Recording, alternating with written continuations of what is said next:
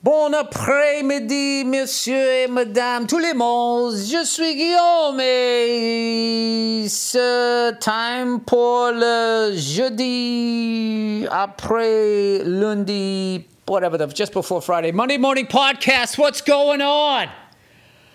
How are you? Comment allez-vous? Sorry, I was practicing my French. He's going again with the French. Here he goes again. What's he going to do first? Learn French or actually quit cigars? Je ne sais pas, monsieur. All right, before we get started, Happy New Year, and I got some information for you. My buddy, my homie, the Rose Bowl tailgate legend, Joe Bartnick, is going off on his first headlining tour. I'm so proud of the guy. Monday morning podcast listeners, you got to go out and support this guy. This guy does the real deal as far as I'm concerned when it comes to stand-up. If you live in Ohio, OHIO, Columbus, Ohio, home of your Scarlet and Gray Buckeyes. Joe Bartnick, January 11th, will be headlining the Funny Bone. Shout out to Dave Stroop. January 14th, Joe Bartnick is bringing his new hour to the Stress Factory in New Jersey. Shout out to Vinny. Hey, it fell off the truck. Brand. And then on January 25th,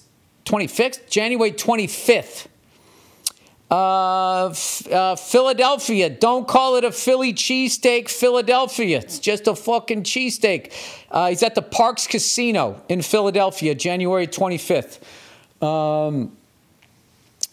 Go there and check him out. Then one last thing I have to promote is one of my own dates. I'm going to be a small part of the Bonscott Tribute concert that Dean Delray puts on. And I got to tell you, if you're anywhere near L.A., you got to come to this show. It's at the Avalon, right across the street from Capitol Records, which is a great selfie, by the way. Or if you go with somebody else, that's a great picture, legendary place. January 9th, this Tuesday, we're going to be doing, Dean's putting on this, it's a stand-up show followed by a full-on tribute concert to AC/DC's Bon Scott, the Bon Scott era.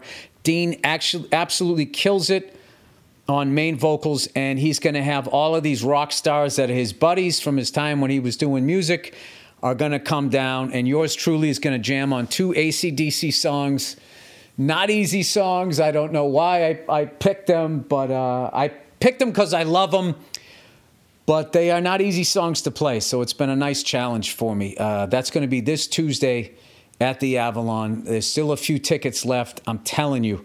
The last one we did was like literally the day before the pandemic, and I still get the occasional tweet or Instagram message from fans going like, I just want to say that was one of the coolest fucking combination shows. It's a killer stand-up show followed by an absolutely epic concert, and it's all pro musicians except for me.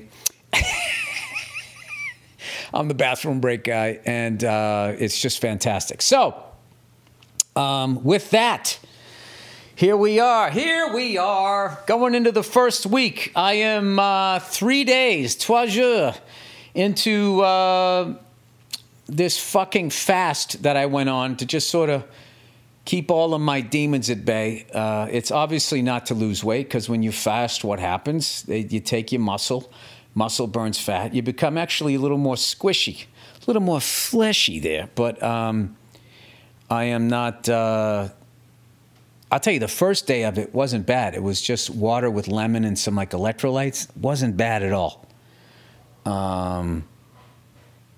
I don't know. It just wasn't bad. But like the last 2 days has been like bone broth. Ugh. And, everybody buys the chicken because it sort of just tastes like the end of chicken noodle soup if you heat it up. But this fucking bone broth, oh my God. Drinking bone broth, like room temperature bone broth, like beef, is like being in a relationship with someone you never really loved in the first place. And it's just another fucking day with them. And you're like, I have to get out of this.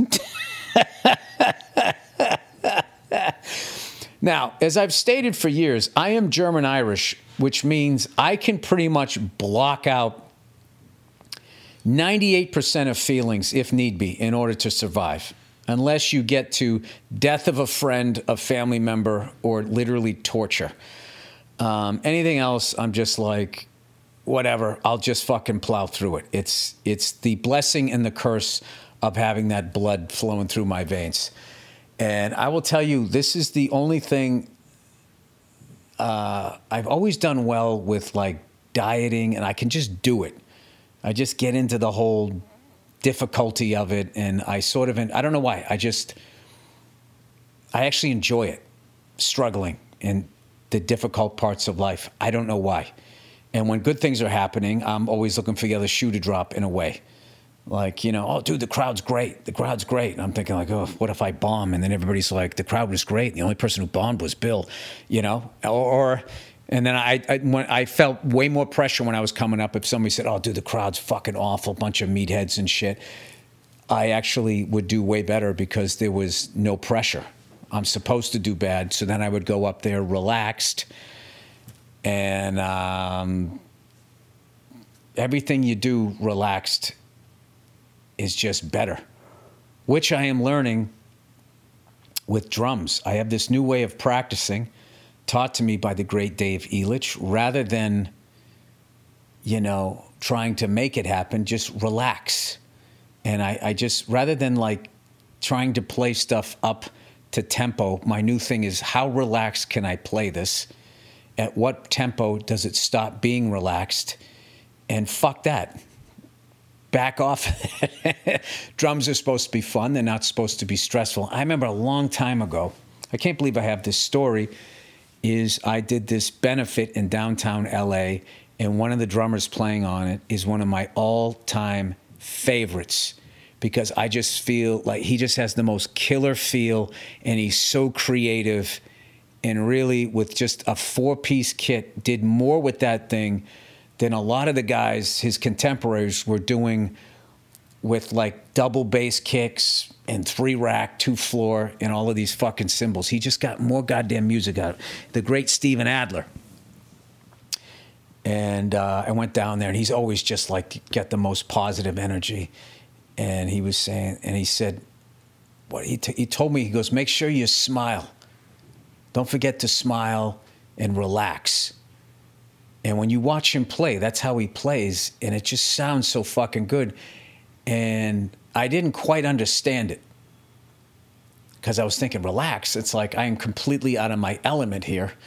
I need to be between my ears thinking what I'm going to do. And like, it was just I still sat down and didn't quite do what he told me. But then I watched him play, and taking lessons with Dave was a combination of both of them. So thank you to both of them that I finally got it. It's like, oh, when you play relaxed, it sounds better. It sounds more powerful. It has more flow to it or whatever. So it's something I've been working on because, I'm off the road.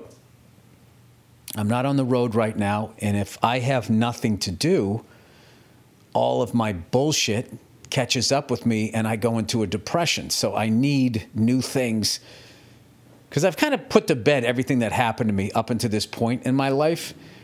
But no matter how much you put it to bed, it still happens. And occasionally you're going to fucking think about it or just revisit it or whatever. And then, as I call it, the fog, the smoke catches up with you. So then I'm like, oh, maybe I should start learning some French. Maybe I should take some drum lessons. Hey, there's a new place to get coffee. Let me fucking... I'm just trying to keep me mentally VFR rather than instrument rates. Yeah, IFR for you pilots out there. So anyway, that is what I'm doing. I am kind of elated that I am at the end of this fast. And the big thing, if you ever do a fast, is like by the end of it, like if you're out in the country and you see a cow, you start thinking of just doing what a bear would do, which is just tackle the thing and just start biting meat out of its back. Like, that's what I feel like with my fucking horse teeth here. This is what I'm thinking of doing. I was on Instagram, and they had the top 10 places to get a burger, and I was looking at that shit yesterday, drinking this room temperature beef bone broth, and all I was thinking is like, I'm going to all fucking 10 of those places, and I am getting a burger, maybe, 10 in a row tomorrow. And that's kind of a really bad way to come out of fast. So my buddy was saying, maybe get some avocado, some walnuts, cantaloupe, just something that's easy to kind of ease your way back in, because I went to a birthday party last night and they had steak frites, they had this pasta, they had some chicken, and they had this giant birthday cake, and I am just sitting there drinking ice water with lemon. And everybody knew, so they were all fucking teasing me. And one of my buddies was going like, you can just sit here and do this? It's like, dude, I am about ready to fucking just stick my face in any fucking plate here. And I didn't. And when I left, it's just a great party, just a really good mix of people. When I left, I got in my truck, and out loud to nobody, as I made this illegal U-turn, I just said, I could eat 10 cheese pizzas. And I just started laughing because I said it so matter-of-factly, and I knew I wasn't lying. Now, obviously, I couldn't eat 10 cheese pizzas, but I would definitely be up for it. So anyway, I had a really, other than smoking a cigar every fucking day from July until the end of November, which was really a massive failure on my part. Maybe 15 or 20 days I didn't. But I lived a lot healthier last year as far as not eating desserts and shit like that. So then something always has to go off the rails. So my new thing is, I think if like once a month I do this 3-day fast, because somewhere through the second day, it's like your rational brain just takes over, and you start you can just look at food and other habits like smoking and all of that objectively. Like, why would I do that? Where all of the other times when you're sort of in the throes of it, salt, sugar, smoke, caffeine, it's a different version of you that is sort of like a hysterical woman that needs to be slapped in an old school movie. Oh my God. Can you imagine if you came up with a machine that shook your shoulders and slapped you across the face like one of those 1950s movies? Like, for Christ's sake, get a hold of yourself. No, for goodness sakes, they didn't curse. I love it they wouldn't curse, but you could hit a woman. Get a hold of yourself. Psh, psh. It was always like 1, 2, right? Which Airplane made fun of so hilariously in their movie like 20 years after those things. It'd be funny if you had like those karate people have like that fucking white dude. It's that same white dude. And what I love about him is he doesn't look like somebody you could beat up. He definitely looks like he's a strong guy, but he's missing a whole body and he can't move. The one that you kick and punch and all of that, or that 49ers fan punches in the face when he's talking about the game. I've seen those clips. It's hilarious. If you had one of those, but you added like hands that could grab your shoulders, like you adjust it to how wide your shoulders are. And, when you know that you're going to eat something, smoke something, do something you shouldn't fucking do, it just shakes you and goes, for God's sakes, get a hold of yourself. And it gives you a forehand and a backhand across the face. Just to wake you up again. I don't know. I don't know if any of this makes sense. I need to fucking... I'm ready. My fast ends at 9 o'clock tonight, but I'm just going to go till tomorrow morning because I don't want to eat a bunch of shit before I go to bed. So I'm going to start eating tomorrow morning. And during the fast, like everything I ordered had to do with food. Like I'm obsessed with learning how to make a ham and cheese jambon avec fromage, crepe. And I bought the pan with the little fucking squeegee that comes with it. And I actually... I wrote in French how to make one because I want somebody French to teach me how to do it. And what was funny was I've watched enough food videos that I can kind of tell if somebody knows what they're doing or if they don't.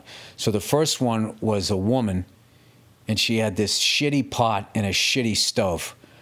So right there, I got to go, okay, maybe she doesn't make a lot of money, but she's one of these people that you go to her house and she just makes regardless of her situation and her equipment, she just has the gift. Like how Jack White can fucking take a Sears store-bought guitar back in the day and make it sound better than, you know, some dad guitarist with a fucking vintage Les Paul, right? So I'm going, all right, let me watch this person. And where she lost me is when you go to make the crepe, you're doing like the well method, like Mario Batali, rest his soul.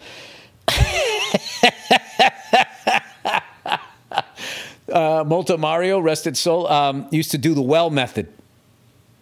And I remember you put the 3 eggs in there and then you gradually incorporated the flour. And I was watching all of these French people doing it, and I got to hers because the picture of the croissant looked, not the croissant, the crepe looked really good.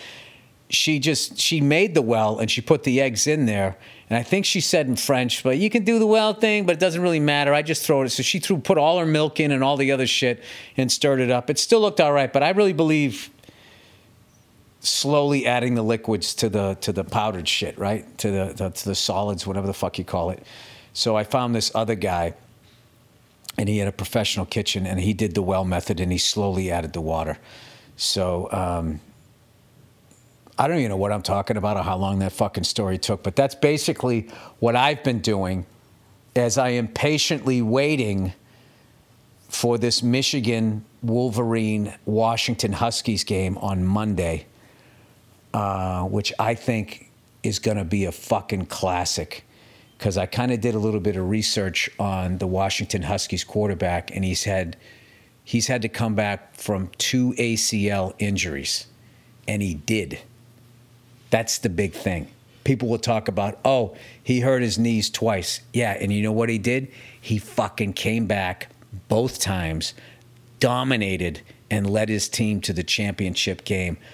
So I know the spread right now is -4, but I think that's just because a lot of people, you know, they show up for the big game and they saw Michigan beat Alabama. And I don't think that they realized that Alabama, you know, like Nick Saban did an incredible job with that team this year, because I you know, they kind of started off rocky. They always have a loss in fucking September, but he righted the ship. But I just think they didn't have the replacement players that they usually have. So I think it's a pick 'em. And I'm obviously rooting for Michigan, but I think it would be really cool to see the Huskies win a championship. Like, I wouldn't be mad at that. You know, if it was fucking USC or one of those fucking teams that you just seen too many times in the course of my lifetime, I'd be like, fuck these guys, right? I mean, I am rooting for Michigan, but it'll be a lot easier to lose to the Huskies, who I didn't think they had won a championship since the 1950s, and I just found out on the Anything Better podcast that they actually won one in 1991 with Mark Brunell, the great Jacksonville Jaguars quarterback. Anyway, I know I'm fucking yammering on like I'm on coke. I am allowed to have coffee during this fast, but I only do one a day plus iron, like the fucking Geritol. So I had one double espresso before this. I'll tell you, you know what's fucking rough? I'll tell you what's rough. I'll tell you what a rough one is: room temperature beef bone broth followed by a double espresso. Like, I was all excited, like, oh my God, something with flavor. Ugh. It just all kind of tastes the same at this point. I mean, I almost have to apologize for you to even have you guys to imagine chasing room temperature beef bone broth with a fucking double espresso. I mean, I might as well just drank it out of a fucking ashtray.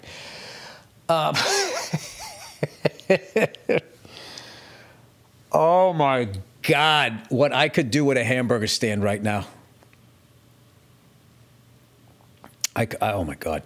Like, I could fucking walk. That's why when you come out of a fast, you have to go, I feel they say to go easy. Half of it is so you don't shock your digestive system. The other half is so you don't undo everything you just did.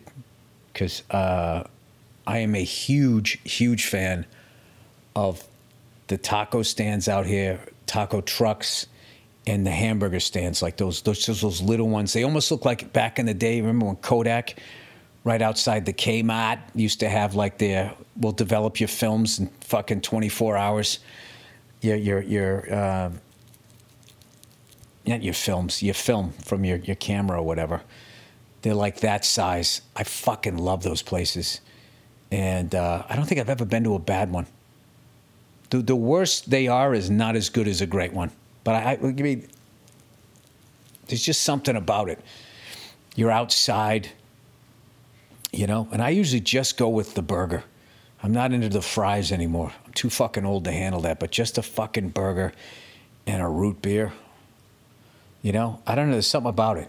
Sun's out here. You feel like you're skipping school, like you should be doing something and you're not. Oh my God, I'm back into talking food again.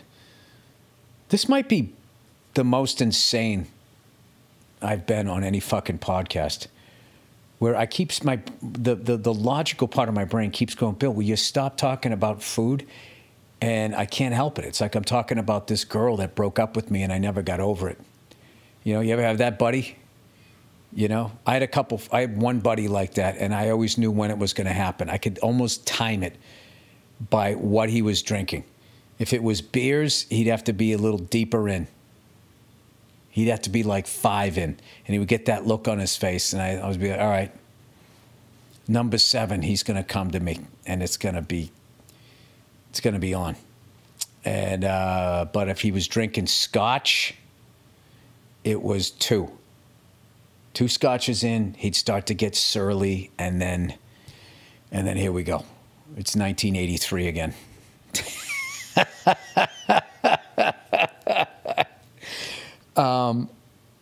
For me, it was never a woman.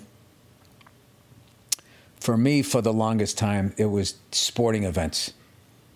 It was Game 6 of the 86 World Series. It was, there was never really any Patriots thing. We just always, I was never expecting us to win a Super Bowl. Out of all the championships we won, that first Super Bowl we won was more surprising to me than the World Series. Yeah. It was never the loss to the Yankees. Like the Bucky Dent one I was too young for. It was the 86 one. That was my Bucky Dent game. And then the Aaron Boone one, it happened, but before it took root, we won the next year. So it never, you know, quite took hold. Basketball, it was 87. That first time we lost to the Lakers and they won the championship in the Boston Garden. I always remember Kareem hit another skyhook that, like, it was already iced and then it was definitely iced. And he ran up the court and he fucking, both his fists was like, yeah. And then they celebrated in the Boston Garden. And historically, back then, the Lakers always lost to the Celtics. They had never beaten us in the final. NBA Finals, that's the plural one, Stanley Cup Final, Stanley Cup Finals. And they celebrated in the Boston Garden and drank champagne there. And I bet all the championships that they won, I bet if you asked Magic or Kareem, there was no sweeter champagne than the champagne they drank in the visitors' locker room. I still remember where I watched that game, and I remember walking out of my buddy's house into the street, and it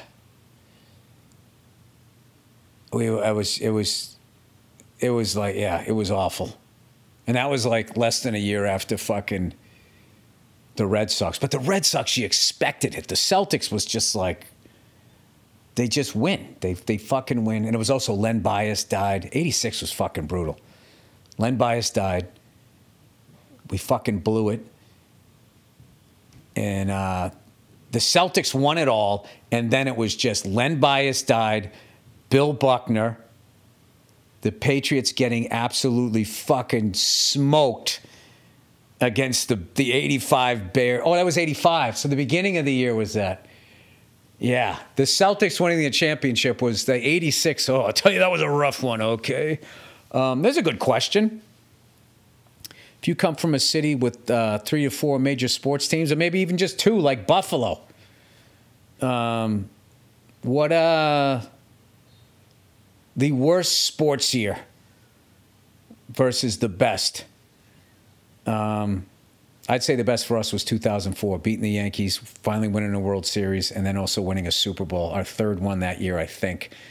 And then the worst year in sports, I would say, was 86, with the Buckner loss and Len Bias dying.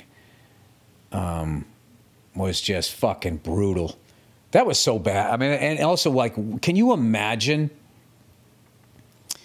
okay, the Lakers, you know, what they would have to do to deal with the fact that we had the Celtics finally had a Showtime Laker level player who used to go blow for blow in games against Michael Jordan in college.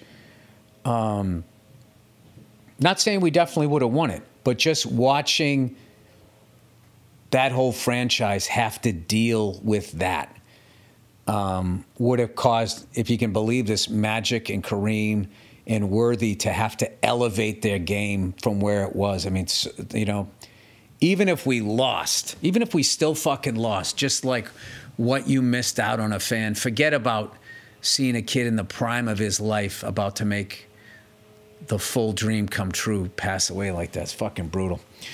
Which is sad. Why would I bring that up? It's the new year, right? Everybody, we're doing stuff this year. We're not going to let 24-hour networks divide us anymore. We're going to come together. We're going to have more empathy, right? Liberals, conservatives, centrists, faith in humanity, something. Anyway, I don't know what the fuck else to talk about. I will not talk about food. Oh, is it any better than a fucking Reuben? Oh.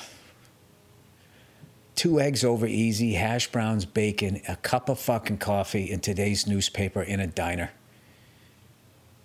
Like, if there was a genie right now and he granted me 3 wishes, you'd think you'd go with world peace the first fucking time. The first wish would be that. And then world peace. Anyway, yeah. So please, guys, go see Joe Bartnick. I can't think of anybody else that deserves, who's been working as long as he has. He's so excited to do these dates, and he was at the Rose Bowl, and he was telling me how excited he was about his new material, and I could just feel his energy that he is going to do some fucking damage, and those you will not regret the money you spend seeing him, nor if you live in the LA area. If you want to come down, see me and Dean do some stand-up, and then all these amazing musicians tip their cap to the great Bon Scott and one of the greatest bands of all time, AC/DC. That show's on Tuesday. And I don't know. Je ne sais pas. I don't know what else I have for you. I think that's it. All right. Happy New Year once again to everybody. I'm going to do a bunch of spots around town here in LA, and I am going to polish off this new 15 that I have. And I'm going to tape a special this year. That's the plan anyway. And I have all my dates on my website. I have a few surprise ones that are in the works that I am very, very excited about. And, you know, I want to be at the top of my fucking game, mentally and physically. You know, go out there and give you guys your money's worth. Because as I've said a bunch of times, I can't tell you guys how much I appreciate the fact that you listen to this podcast and you give a fuck enough to go to my shows and you watched Old Dads and you watched Leo. So I have no plans on phoning anything in. Never did, never will. So thank you in advance if you come out to any of my shows. And if you don't, I understand you're fucking busy, whatever. Just have a good year this year. All right? And I don't know. I'm hoping regular people can fucking come together and stop listening to these fucking sociopaths that are trying to divide us. All right? I'm off my I usually say tree stump, but now I always say butcher block because that's all I can fucking think of right now is ordering fucking some food from them. All right, that's it. Enjoy the music picked out by the amazing Andrew Themelis, and then we have a bonus episode of the Thursday afternoon just before Friday, Monday morning podcast. That's it. You guys have a great weekend, you cunts, and I will not check in on you. I will talk to you on Monday. Hey, what's going on? It's Bill Burr, and it's time for the Monday morning podcast for Monday, January 4th, 2016. A brand new year. Brand new year, brand new you. Are you going to make the changes that you've always wanted to make? When are you going to stop telling yourself you're going to change and actually go out there and change? I always love the pressure.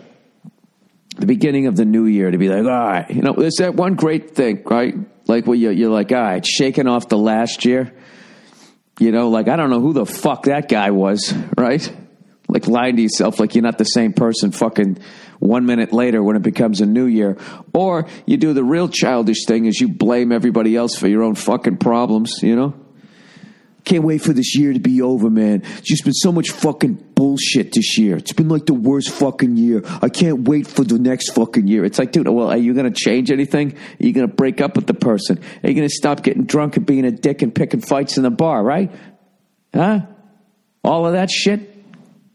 Or you're just going to think that magically because there's a 6 there now instead of a 5 that all of a sudden the world's going to change and you don't have to adjust. Oh, am I reprimanding somebody right now? I think I am. I don't know why. I have no idea why. I'm recording this at about 8:30 in the morning. Los Angeles time. My wife's still sleeping downstairs, so I gotta try to stay at medium energy. Medium energy here for the rest of this fucking podcast. But whatever. I gotta be honest with you. I went to bed last night and I was sad. I love the holidays, and I'm sad that they're fucking over. I had another great, holiday break, and to think that it's all going to fucking start over again, here we go. Another fucking year of doing the road, writing shit and doing all this stuff. Here we fucking go again. And the whole thing just got just totally overwhelming with me, and I was just fucking laying in bed, when you fucking look too far ahead into your fucking life,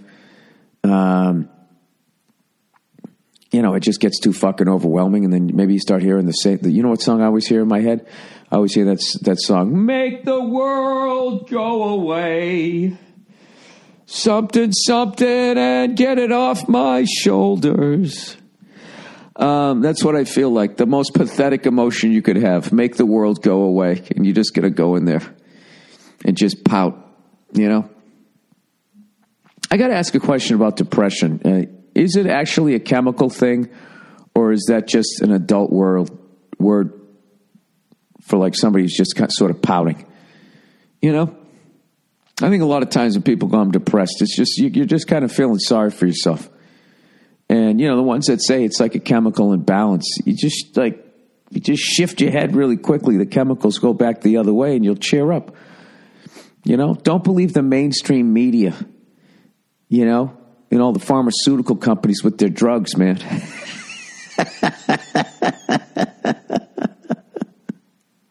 Is there anything funnier than when somebody who's not a fucking doctor, just starts going on and on about, let me tell you something, man. I'm telling you, all you got to do is just walk up to an oak tree. Can't be a birch, can't be a maple. Go up to an oak tree and just bite on the little sapling. You just gnaw on it, right? You got a little piece of bark and you stick it between you, just like chew. You just stick it between your gum and all of that, and your depression will go away. Yeah, it is true. It is true. The Native Americans used to do it, and they were never depressed. That's what they used to do until the white man came and took their bark away. Now look at them. All grumpy, just like the white man. Because they couldn't get any more saplings with the tree bark there. Anyways, Furzy and his wife left yesterday, so the house is empty again. It just stinks, man. I was having a great fucking time enjoying it. Now it all fucking starts over again. I'm already starting the year off. My office is a fucking mess.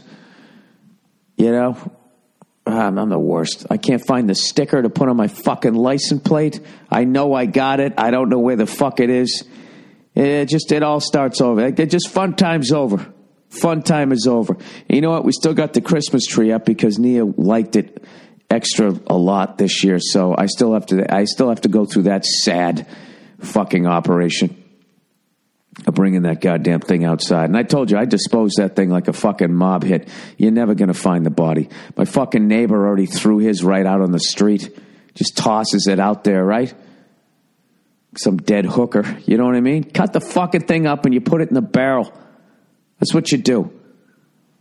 I get mine in the green barrel, right? We got the green barrels out here, and that's just like grass clippings and all that shit.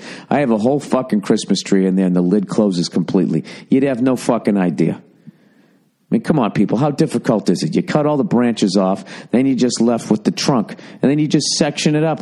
That's it. Drop the thing right the fuck in there. It's not a problem. You wear your safety goggles, so nobody can see you crying as you're doing it. I don't understand what the fucking problem is. Now, goddamn it, get out there and dispose of the fucking tree correctly. Environmentally, wouldn't it be more correct if you just sort of spread it across your lawn?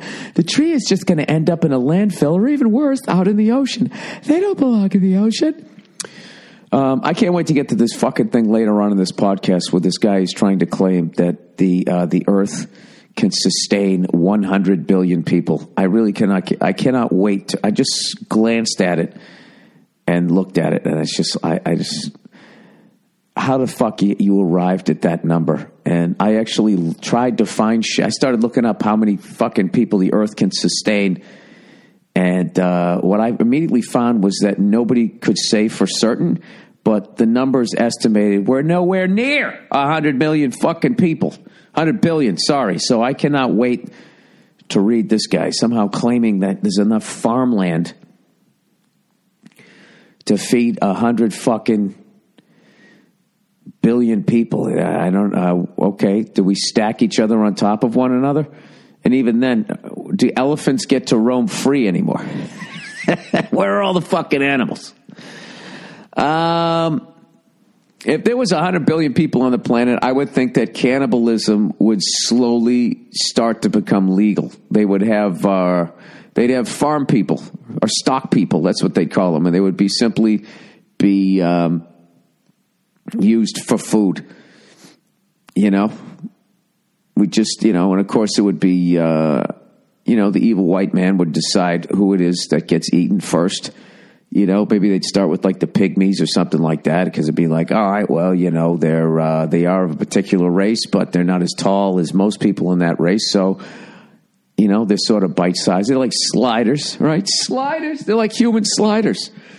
Get a little honey bun, stick a fucking ankle between the two, right? Why would you eat an ankle? Ankle meat?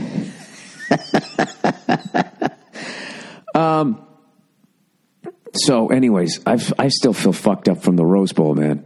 I still, I barely got any sleep with Paul being out here. And then we also performed New Year's Eve down the Orpheum. And I bought this suit to wear New Year's Eve. I found it like over the summertime. It was this all white suit, jacket and pants. But, from a distance, it reads all white. But when you come up to it, it had these tiny black polka dots. You know what I mean? Just tiny. And I walked into the store and it was on like the fucking 70% off rack, because it's really one of those things like, where the fuck are you ever going to wear that? And I was like, that's a perfect suit for fucking New Year's. You put the black fucking solid black shirt underneath it with a little black pocket square, right? And you walk out there like John Travolta. Well, you can't tell by the way I tell my jokes. I'm a fucking hack. No time for originality. Sorry. Fucking shit jokes. Fucking jokes. I don't like to use concepts. Anyways, so that was once again me standing to the side of the stage going like, people are either going to like this suit or I'm going to get heckled the entire time I'm out here. But either way, it's going to add to the fucking show. But, as I predicted, it was New Year's. I addressed the suit. I said this is the only night I could wear it, and people laughed. And it was a great fucking time, great old theater, and I had a bunch of people come out, a bunch of friends, people I hadn't seen in a couple of years, people that kind of in my life. It was awesome, man. I love doing New Year's out here in LA because I don't have to travel or anything like that, and I get to do the job I love to do. However, I think that's the last New Year's Eve I'll do. I think I'll do like the 30th next time, because I got to tell you, the second show ends, right? By the way, I had to do the countdown, like 2 jokes before my closing joke. I was like halfway through this one bit that I've been trying to work on. I kept fucking up the ending, and I was going to try a new ending to it because the ending was too sad for every fucking city in this nation other than Dallas, Texas. Dallas, Texas fucking enjoyed the shit out of the original ending.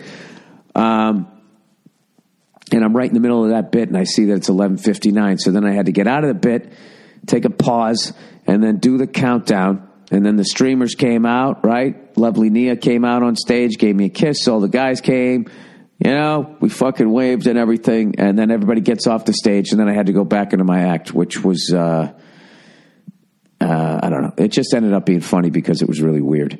So anyways, we end up doing the show.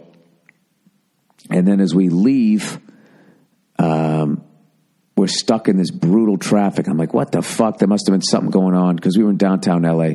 There must have been something going on down at like LA Live or some shit down there that's right near the Staples Center. And then I fucking realized the next day it was Motley Crue's final show ever at the Staples Center. And so I was like, fuck.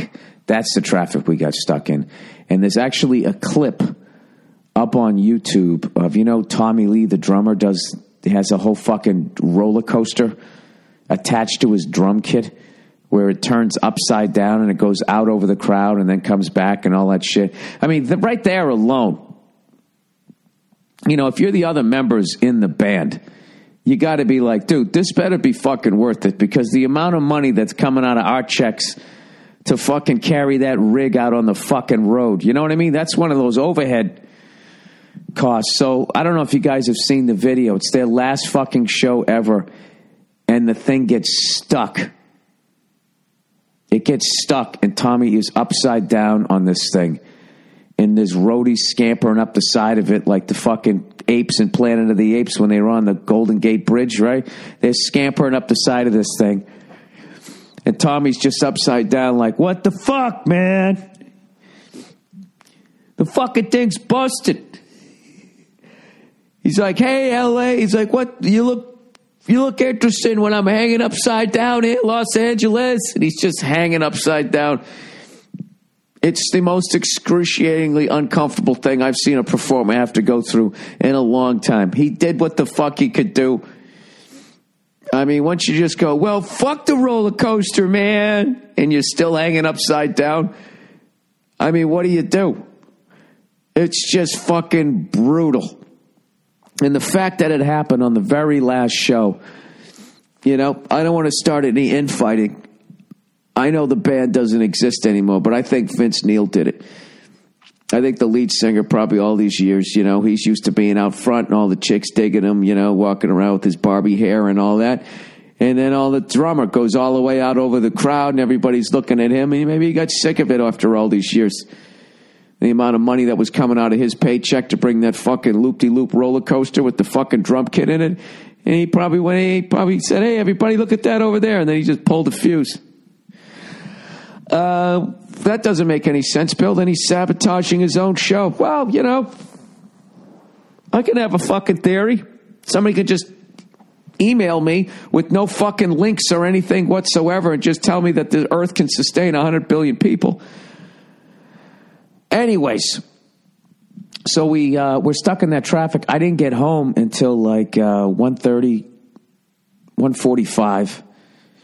Fell asleep around 2, and then I had to be up at 10 after 5 to then be outside for the next 13 hours at the Rose Bowl. This year we brought 8 people, and one of my buddies who went there, he just called it the Goon Parade. And I got to be honest with you, that's kind of what we were. I don't remember so much of it. I remember the whole game because I just stopped drinking because I had to drive. So I just remember walking to the stadium. And after that, I remember the entire fucking game. So I'll take you through what I remember. So we fucking get there, right? First time ever, we get there so fucking early. They haven't even opened the gates yet. So when we finally get in, we're parked just outside the VIP parking. I mean, we had like a 5-minute walk to the stadium. It was fucking tremendous. And I remember Bartnick giving me a Miller High Life, the big grin on his face, because we always had the Miller High Life to start the day. Lawhead got his fucking... Lawhead made it, by the way. He made it, you know. I'll never smile again. He made it, and he got all 3 of his fires going and getting ready for the breakfast sandwiches. And I want to say that I waited till after I had Lawhead's unbelievable breakfast sandwich. It's the best breakfast sandwich I have every fucking year, is that one. And it was absolutely delicious. And my favorite thing was looking over at Verzi after he was 2 bites in. And I was like, hey, Paul, I go, how's that breakfast sandwich? And he just fucking shot me a look like, are you fucking kidding me? So I was already psyched, and I knew he was going to have a great time. And after that, I was like, hey, I'm like, who wants a heater? And everybody's like, yeah, all right. So he poured like fucking 8 of them. And I had those big square ice cubes. I had made those and brought them over in a Ziploc bag, like a fucking, kilo of Coke. So I drop them into everybody's plastic cup, and they're so big, they don't make it all the way down to the bottom of the glass. So the booze is actually below the ice level, and everybody's laughing. I'm like, well, you just got to you got to pour more booze in there. And then you put your hand over the ice cube, and it'll melt down, and that became the technique. And then after that, it just became like a slideshow, just the stuff I remember. I remember... Bartnick does this thing every year. He gets off, gets out of the truck, and he just screams at the top of his lungs, ladies and gentlemen, welcome to the granddaddy of them all.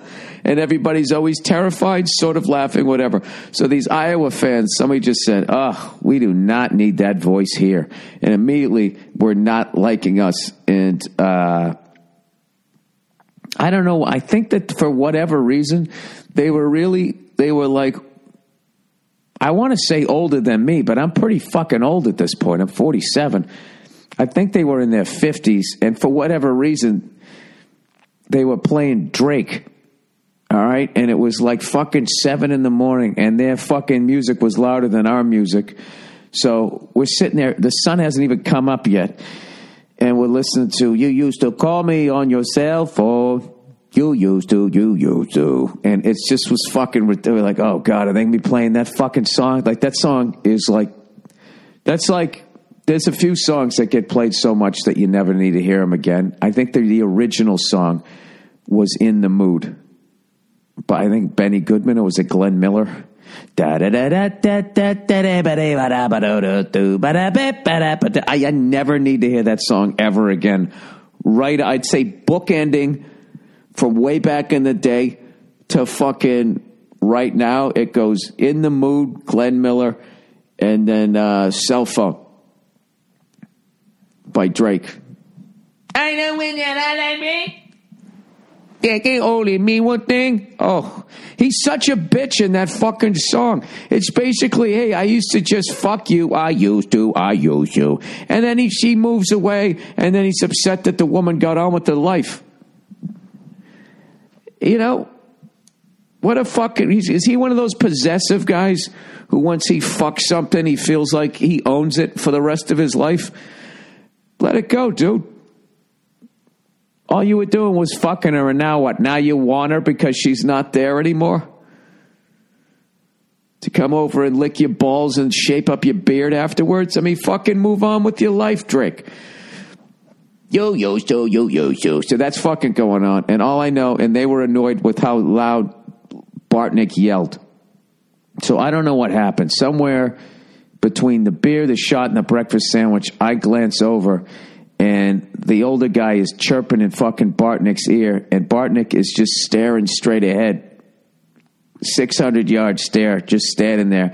And I see the guy talking, and then I just see Joe just shrug his shoulders and be like, well, I don't like your music.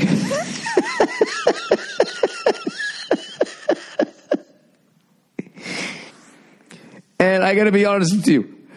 Fucking I don't know what else he said, but 10 minutes later, those people were just gone and we never saw them again.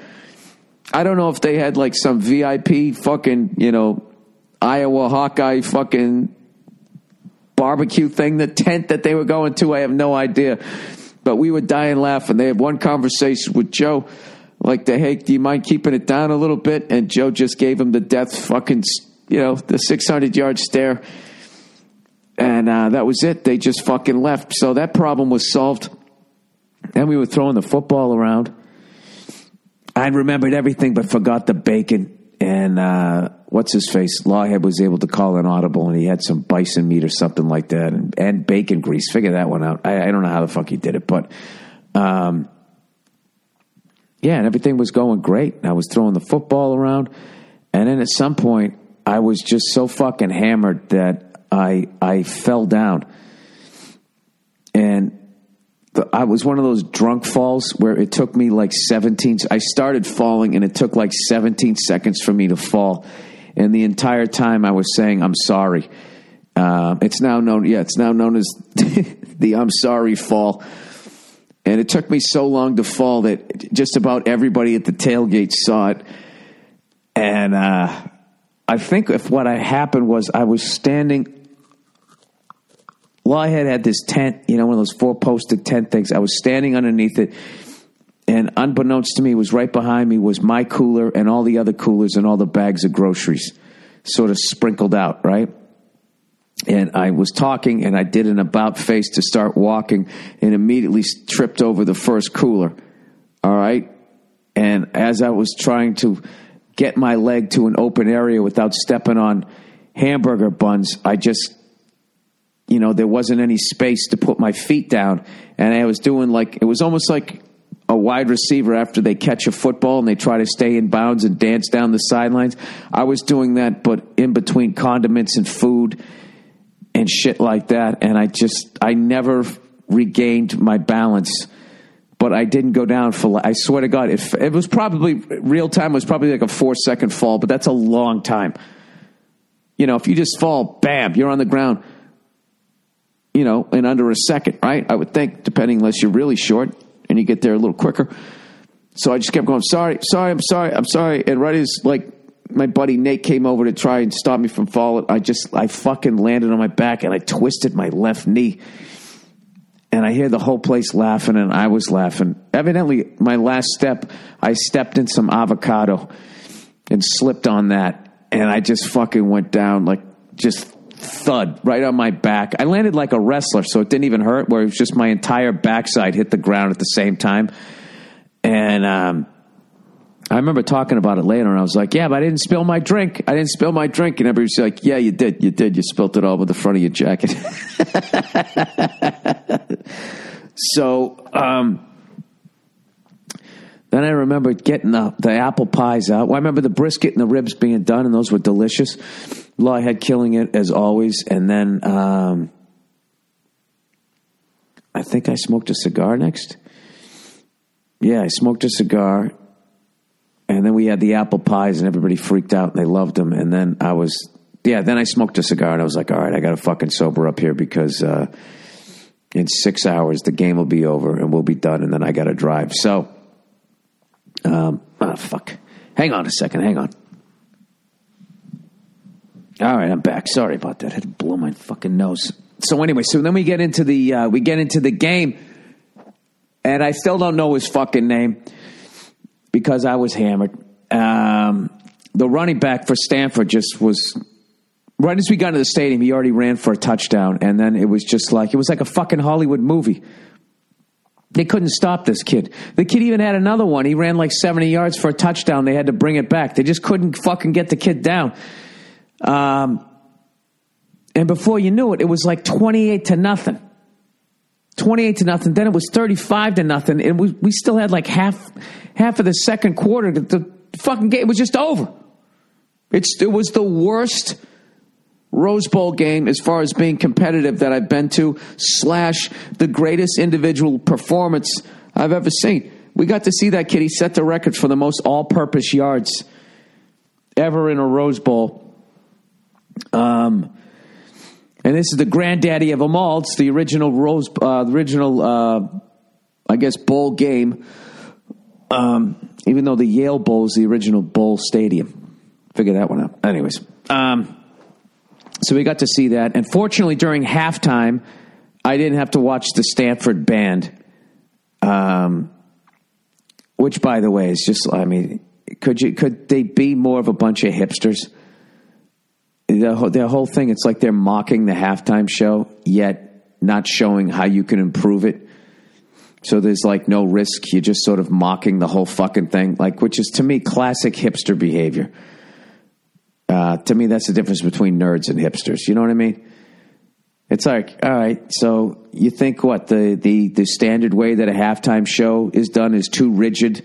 So you guys are going to, I just hate how the whole thing is done. Oh, these guys are crazy. Oh, look at the guy with the fucking rainbow wig playing the drum. Ooh, what's he going to do? The whole thing is fucking dumb. And then I just thought it was they made California look bad when they made fun of the Iowa people with the whole, farmers only. And once again, I don't know. I don't know anybody in the Stanford band, but it just seems like that classic, I live near an ocean, therefore I'm smarter than you. There's something about people who live on the coast with their whole attitude towards the middle of the country. It's the funniest fucking thing ever to me. Like, fly over state and blah, blah, blah, blah, blah, and all that. It's like those fucking people that you're sitting there making fun of, like farmers only. Hey, why don't you go out there and go fuck your sister? It's like, you mean the people who grow the food supply for this country? You fucking dope. What are you doing, with your flute? Oh, look at the cool kid with the clarinet. I don't know. I thought it was a hacky joke. And, I don't know. You know what I mean? Look, if you guys were, just decided to trash one another, then it would be funny. But it just kind of comes off like, it's like when Ricky Gervais does that shit at the Golden Globes. You know what I mean? He hires a staff of writers to write roast jokes aimed at people who showed up with acceptance speeches. And it's just, oh, gee, did you win that one? What are you going to do next? Slap an ice cream out of a 5-year-old hand? I don't know. It's the same thing with that. I thought it was douchey behavior. But fortunately, I missed all of it. And then we come out with a paper mache cow. It'll be epic. Kill yourselves. It'd be one thing if Stanford ever actually put on a good halftime show. Like, wow, this band is next level. I get why they're trying to break the whole fucking format of it. But if you actually watch the competitions of the best fucking college bands out there, their fucking drum lines alone would destroy anyone in that band. So, I don't know. Every once in a while, I'm a fucking conservative, and I'm a conservative on that one. I just think, you kind of fucking made an ass of yourself. But anyways, I just hate the deliberately bad dancing that they do. I think if you're going to mock dancing, you should be able to dance well, to just suck at it and then be like making fun of it. And then you just fucking like, all right. Yeah. Just like we thought. Yeah, you don't have any talent. Fuck the Stanford band. I love their football program, though. Anyways, so while all of that was going on, all that fucking nauseating hipster behavior, the looks on their faces, like everyone in the crowd is like their mind is blown. Like, oh my God, what's going on? It's the you're in the band. You're playing the fucking triangle out there. You're not a rebel. You're not freaking anybody out. So anyways, we actually went out to the concession stand and, just standing, the whole fucking halftime was standing in this line. And we actually missed the first 3 minutes of the third quarter. And I'm standing in this line with this comedian, Sean Quinn from Philly. He's fucking hilarious, right? So we get all the way up there, and I ordered a pretzel and a water, and he ordered a pretzel and something else. And I'm fucking coming around. He's still drinking. He doesn't have to drive, so he's still fucking drinking during the game. And they hand him the pretzel, and he proceeds, after we waited a half an hour for our food, she hands him the pretzel, and he fucking just fumbled it. It was like a bad exchange between the quarterback and the running back. They like bump into each other, or the dude never quite has the ball. He never quite had the pretzel, and it just goes end over end in like slow motion and falls salt side down onto the concrete where everybody's standing. He immediately bends down and picks it up. And I'm looking at him, and he just goes, he's like, yeah, it's all right, it's all right. I'm like, dude, you got to give that thing back. And he's like, nah, it's all right, it's all right, right? He doesn't give a fuck. So I'm dying laughing like this guy's a maniac. It's like people walking in and out of restrooms and then coming over here standing in this food line. Are you out of your fucking mind? But I'm still kind of drunk. So then I go over, we're putting mustard on the pretzel. And then out of nowhere, fucking Lawhead shows up, and he asked Sean for a piece of his pretzel, and he gave it to him. I almost fucking fainted. I was laughing so hard. Fucking thing was on the ground. It was like watching him poison him. But I couldn't say anything. I was laughing so fucking hard. So then we finally get back into the stadium, and then just the whole game just stopped. I mean, there was barely any scoring. Iowa came back and scored a couple. I was psyched for Verzi because he won 2 bets. He bet Stanford, and then in the next half he bet the over. He won both of them, so he picked up $1.50 or something like that. And I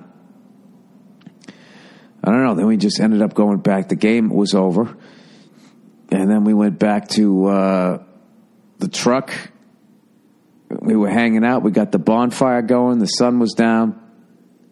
And in the middle of having the bonfire, all of a sudden this kid comes walking by with another friend, this Iowa kid. And he just goes, hey, that bonfire is illegal. You can't have it. It's illegal. And right as he was about ready to go like, ha, ha, ha, I'm just fucking around, the Philly guy, he goes, oh, shut the fuck up, you fucking blah, blah, blah, right? And then the kid fucking puffs up his chest. There's like 10 of us sitting here. This kid was like, he was like 5'6", 5'7". He comes running up, talking all this shit. And I'm just sitting there looking at him like, there's fucking 10 of us here. Do you have an Uzi? Like, what are you doing, right? So he gets into it. There's back and forth. The next thing you know, Verzi's over there. And it looks like Verzi's about ready to square off with the guy. Because the guy kept walking away. Be like, all right, whatever. And he'd be like, all right, fine. But fuck you, because we'd always have the last thing. And then we'd be like, fuck you. And it just kept going back and forth and back and forth. Then finally, the guy's like 30 yards away. Verzi's talking to him. And I thought, like, oh, this kid's going to sucker him. So I got up over there. I'm going, relax. And then all of a sudden, I hear a bottle break. And this fucking maniac, Philly guy, right, fucking breaks the bottle. It's the funniest thing ever. He breaks the bottle on the pavement, and he did it way too hard. When he brought his hand up, there was no bottle left. He just shattered the fucking thing. But then he mimed like he still had the bottle in his hand. And this is the best part. The Iowa kid talking shit never flinched. So now he's pretending he had a bottle in his hand. I didn't even know what he was going to do. It was like a fucking movie. Just like, what the fuck, right? So the dude finally goes away. He has to yell a few more fucking things. And it was so ridiculous. Then we went back. And we were sitting around, and all we did for the rest of the time there was make fun of Sean and how there was no bottle left. And he actually cut his hand. And we were all just sitting there going like, dude, what were you going to do? And he's like, I don't know what. I always wanted to do that. It was fucking ridiculous. So, and by then, actually, as I was coming out of the game, I was so sober, I had already gotten into the fucking hangover, so I just started drinking waters and then had another 2 hot dogs and a hamburger. And I got to tell you, dude, my body was like, what the fuck? And I just drove home like with a splitting fucking headache. Stone sober, splitting fucking headache. And then by then my knee was killing me. And I was walking like I had just ridden a horse from here to fucking Massachusetts. And I was shot. I came home and I just pounded like 3 waters.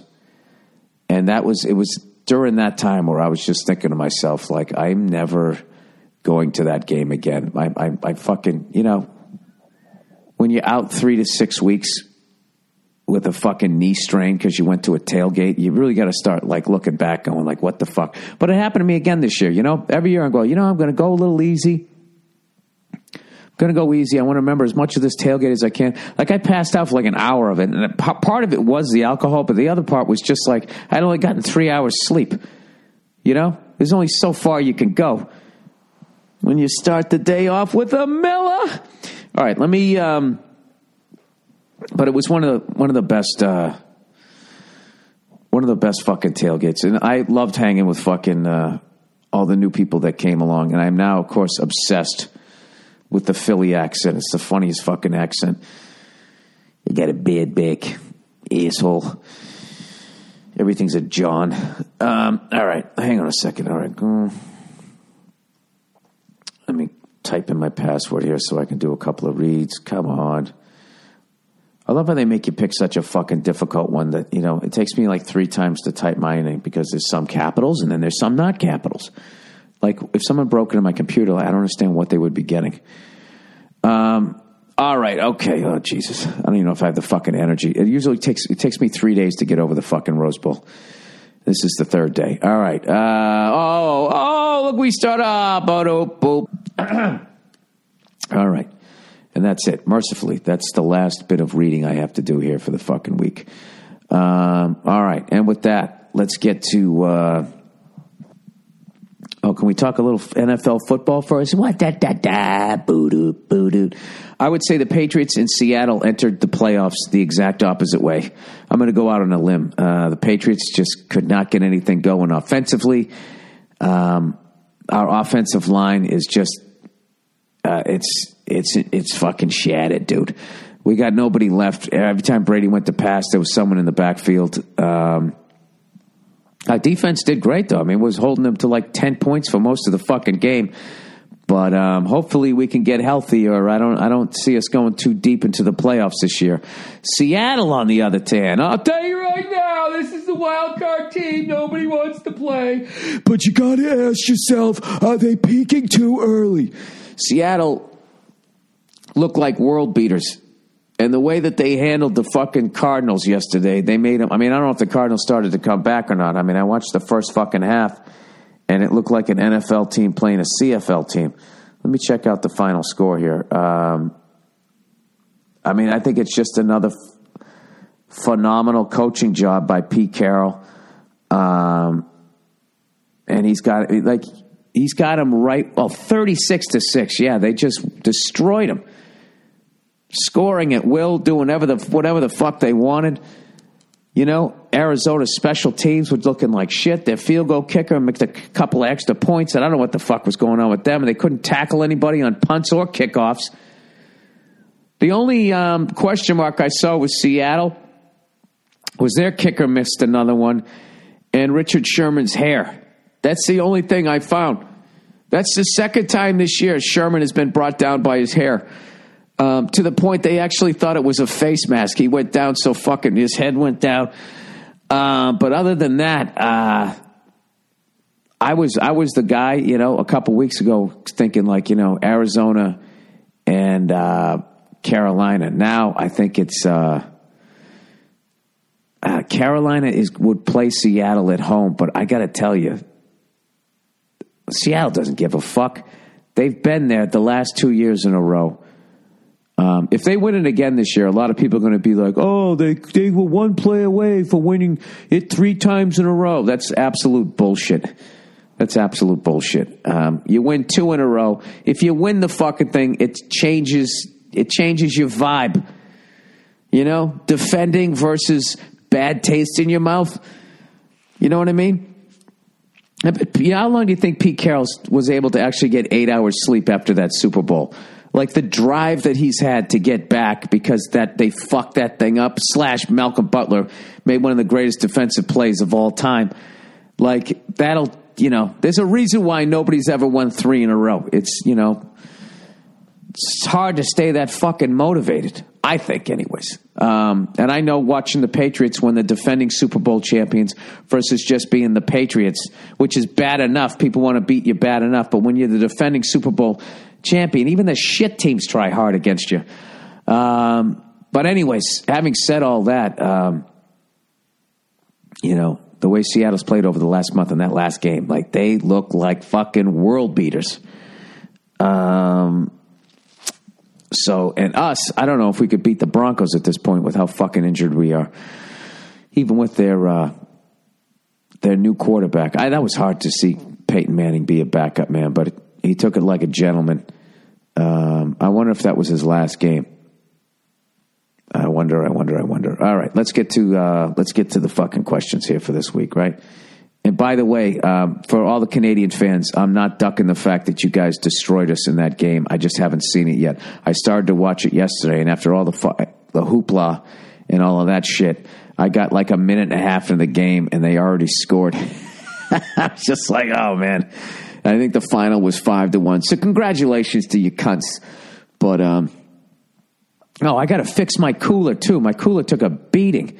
Both hinges were broken as the interior strap. Thankfully, Igloo makes a repair kit. And it's obviously an easy repair. I got to get that fucking taken care of this week. That fucking cooler's been to every Rose Bowl. I got to fix it up here. Who knows? Maybe when I fell, I'm the one who knocked the fucking lid off the thing. All right, breakfast. Here we go.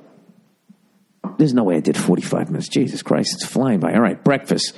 Bill, I'm a father of 2 young children, and I hold a 9-to-5 corporate job. Don't feel bad for me, though. I love my job. That's awesome. I want you to love your job.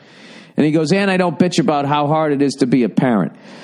He goes, I maintain a decent diet. I was a college athlete, so I have a basic understanding of the human body. Granted, you and I spend our mornings differently. I freeze my ass off every morning for 5 to 6 months of the year.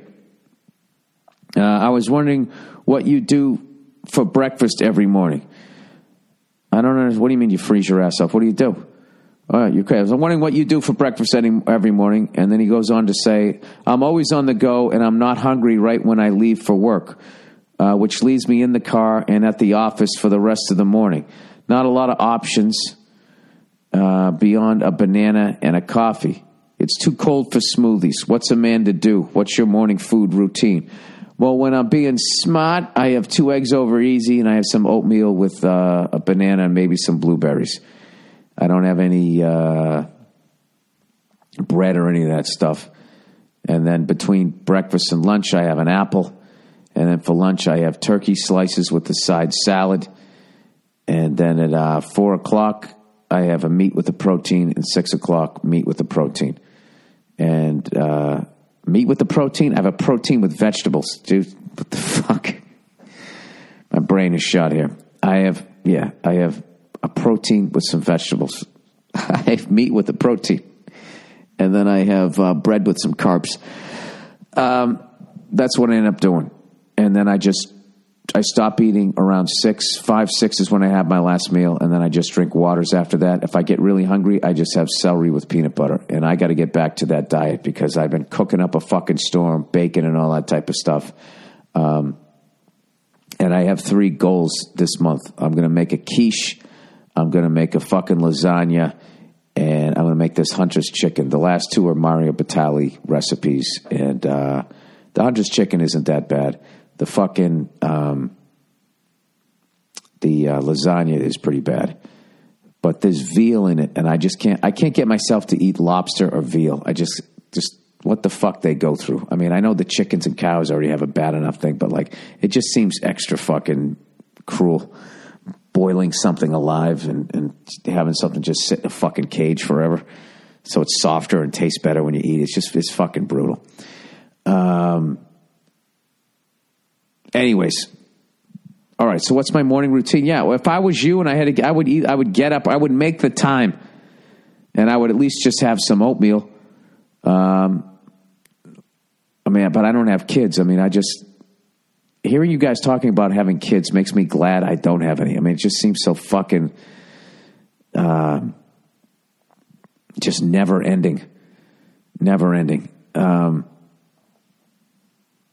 I don't know. So I will. What do you do for breakfast? All right, I told you what I did the whole day. Yeah, if I was you, you have to make the time. I would definitely say that you got to make the time, And I think the best thing for working out is you do it in the morning and you just get it out of the way. And then you have a healthy breakfast, and that gets you on the right track to start the day. To start off the day, if you're eating bad, and then try to be like, well, don't worry, I'm going to go to the gym later. The problem is with bad food is it chemically fucks your body, and it makes you just want to lay down and do nothing. So if you start the day, I don't know, just do the 10s. Remember I was telling you guys about the 10s? Start off was like 10 jumping jacks, 10 burpees, 10 push-ups, 10 alternating lunges, 10 sit-ups. I forget the fucking order. I haven't done it. But you can look it up on the internet and find it. And you go from 10, and then you do 9 jumping jacks, 9 burpees, 9 push-ups, 9 sit-ups, 9 alternate leg jumps, 9 squat jumps. And then you do 8. You go all the way down to 1. And then you're pretty much winded. And then if you want to add a little more cardio to it, skip rope for a round or 2 or 3 or whatever you want to fucking do. You can do that workout in like a hotel room. But that's what I would do. I would do something like that. And I would just make sure, also if you really don't have time to work out, what'll really help you during the day is to bring an apple and to pack a healthy lunch. Also saves you money. It also gives you more of a lunch hour because you're not driving to and from wherever the fuck you're going. You go right down to the cafeteria, you knock it out, you chill the fuck out, You have something healthy in your afternoon break. And that's the biggest thing, dude. If you're not putting mistakes into your fucking mouth, you're going to get more results from your workout. And your clothes will start fitting better. And the same way you get addicted to eating bad, salt, sugar, you can get addicted to eating well. Which is not where I'm at right now. All right, One Trick Pony. Hey, Billy Balls. My wife loved your pie crust video. Oh, by the way, I tried lard in my for my crust for the first time, and it was a total game changer. The best crust I ever made. It did feel weird to smell bacon as I was making the pie crust, but thank you to everybody that suggested that. Your critique really helped my pie crust. Thank you. All right. So, anyways, this person says she's a fan of yours as well. She loved the pie crust video. She's a fan of yours as well, and has been exposed to hours of your podcast. She likes you, Bill. Let me lead with that. Well, here comes the big fucking slap in the face. But of course, like all great women, she still has a capacity to chop a man down at the knees. After the video, I casually said, "Can't wait for the next one." She responded in an "oh sweetie" tone with, "Ha ha, well, how many of these tricks do you think he has up his sleeve?" This resulted in a long discussion where I defended your potential skills, and she went with the, "I love Bill Burr. I'm just assuming he doesn't have much more to rival this pie crust." Whether you can make a full series out of these videos or not, can you please explain to my wife that you're not a one-trick pony? And even if you are a one-trick pony, it's bullshit and unfair to assume this much. Thanks. Come back to Wisconsin, home of corruption as seen in documentaries. Well, something, as you get older as a man, you understand where that's coming from. Why your wife, as you said, like all great women, always have to take you out of the knees. What it is, as much as you got to stop internalizing that and taking it personally, what it is it's almost like a subconscious fear thing that they have. You know what I mean? Like, when they don't know you and they see you doing something, they have a positive reaction to it, going, "Oh, look, he can make a pie crust. I bet he's going to be a great dad," right? They think shit like that. But after they get with you, and then they love you and they don't want to lose you, when they see you continuing to grow as a person, I can't even say this is a female thing. This is like a thing in general that people do in relationships, is you actually hold back the person you love because you see them expanding on who they are, and because it's something new and different and moves in a different direction. I think subconsciously a certain type of person feels insecure. So then they have to tether it to the ground with fucking criticism rather than encouraging the person. So I think that's where it's coming from. But as far as addressing it, I will just say this as far as my cooking and baking, you don't just know how to make cornflakes and you can also make a pie crust. You know what I mean? Knowing how to make a pie crust takes all of your shit to the next level. Okay? Know this. Because I can do that, like, back in the day, I used to look at, like, making, like, a quiche or something like that, going, oh, my God, that's fucking impossible, the crust alone. Or making a turkey pot pie. Or anything that involves having a crust. You can add that. I recently have learned how to smoke meat. You know, I smoked ribs. I can make all of my mother, when we all moved out, she wrote out all of her recipes. Hand wrote them all out on cards. And we have all of them. And we can all cook the meals that she made when we were growing up. Like, I can make you Hungarian goulash. And you know what else? I can make the fucking noodles from scratch. I took a pasta making class. You know, as you suspected, sir, your wife has no idea what the fuck she's talking about. What it really was, it was coming from a place of insecurity and jealousy. And right now she's going to roll her eyes and be like, oh my God, blah, blah, blah, blah. It's fucking true. You know? Because that's really just like to have like that, oh, sweetie tone. You know how they do that shit. You know, you go out, you start looking a little too good, you get a new suit, right? You're looking a little, they got to make a comment. They fucking do it with each other. It's hilarious. I think that's one of the main reasons that's fucking them up, by the way. You know, when they always talk about the wage gap and all that, one of the biggest problems with the wage gap is not men. It's the fact that women don't get together and create businesses enough. They just don't do it because they're too busy going, look at this bitch and fucking look at her. She's too fucking skinny. She needs to eat something. She's got on too much oh, she knows what she's doing. You know, they don't work well together. I don't know why, but that's not our fault. I'm sure it is, though. If you watch The View, I'm sure they could spin it around to us. So, yes, sir, I actually absolutely love cooking, and it isn't the only trick I have up my sleeve. I could obviously make more of those, but the thing about it was that was a specific skill. It was for the holidays, and people have suggested, well, why don't you do one on how to smoke meat, or why don't you do one about making pasta from scratch? My thing is, because you could watch Mario Batali do it, you can watch champion smokers do it. So I guess what makes mine different is that I make it funny. You know, I just looked at it as a one fucking random thing that I was going to do. But, you know, now that she's been a douche about it, you know what? I'll make another one at some point, I guess. Let's see. What the fuck will I do? The turkey pot pie on the big green egg. I mean, I've watched YouTube videos of all of those. I just never really saw somebody do like is there a pie crust video? I don't know. I just thought it'd be fun. I literally feel like I'm in a relationship right now. I'm sorry that video annoyed you.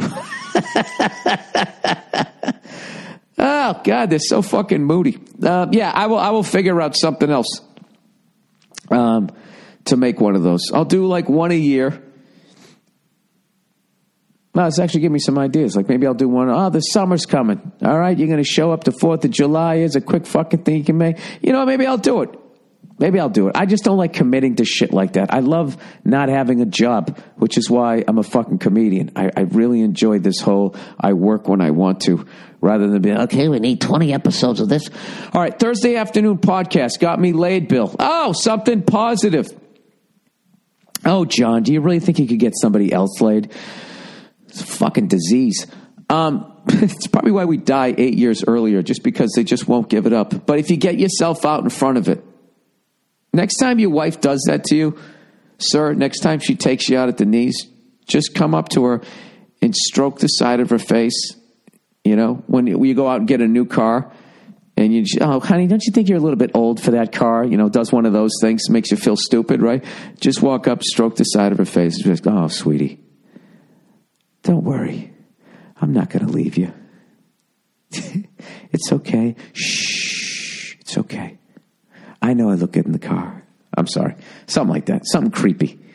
All right, Bill, last week on New Year's Eve, my wife and I listened to your podcast after we put the kids to bed. We drank wine and laughed our asses off. That's great.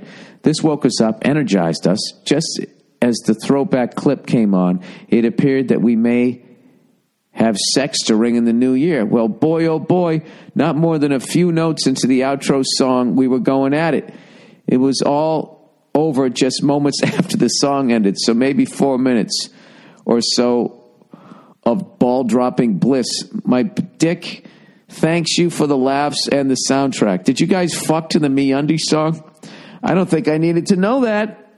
All right. Oh, here it is. Here it is. This is the one I wanted to read.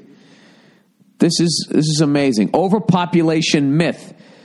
Bill, how you're doing? And I'm just checking in on you.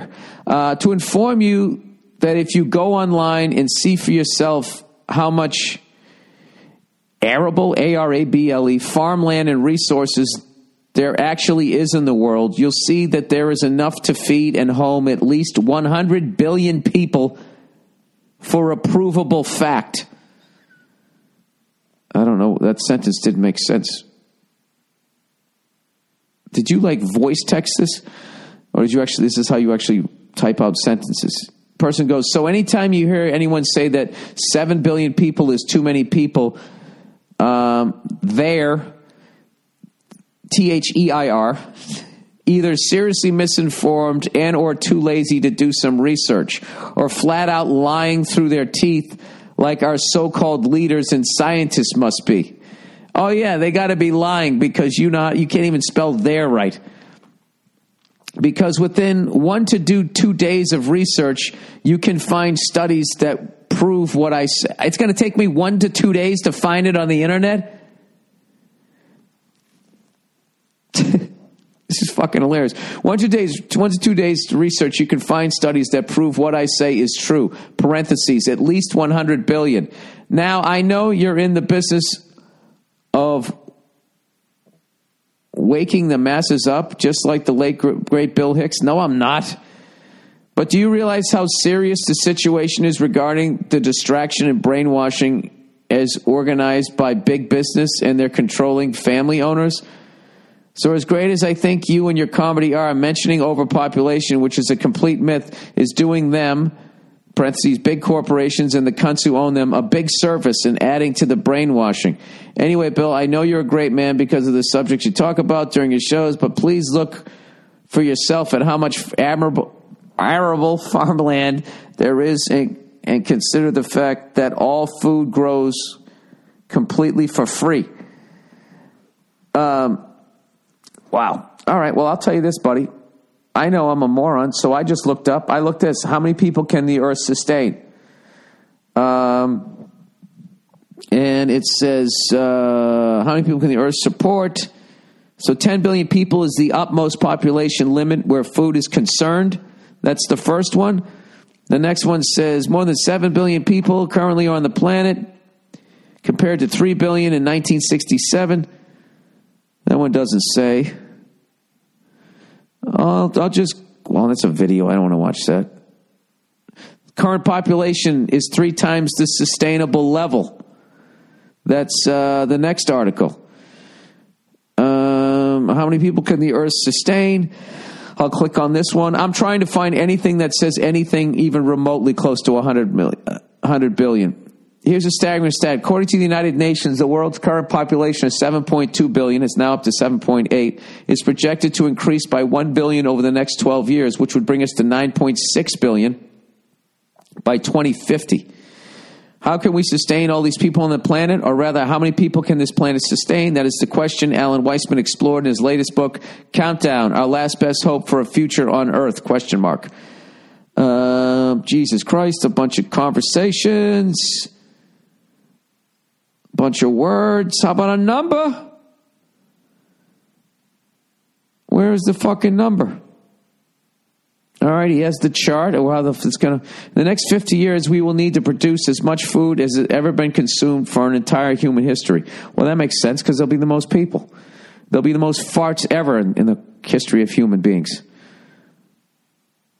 Well, there's no fucking number there.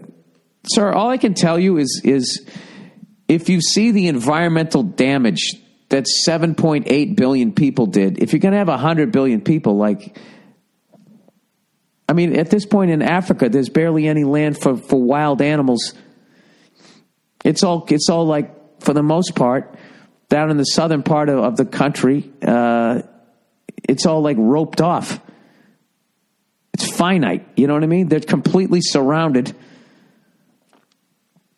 I'd have to say that I disagree, and not just by your spelling, because I couldn't read half the fucking words you said, even when you spelt them right. But yeah, no, there's no fucking way 100 billion people, and there's any sort of animal life left that isn't stuck in a cage. You know what I mean? And also, in this last year, I traveled to Singapore, Hong Kong, and Mumbai, India, and I saw what that next level of population looked like, dude. And I was breathing that air. Not Singapore. Singapore was different. But Hong Kong and Mumbai, India, you could almost taste the fucking air, and it was just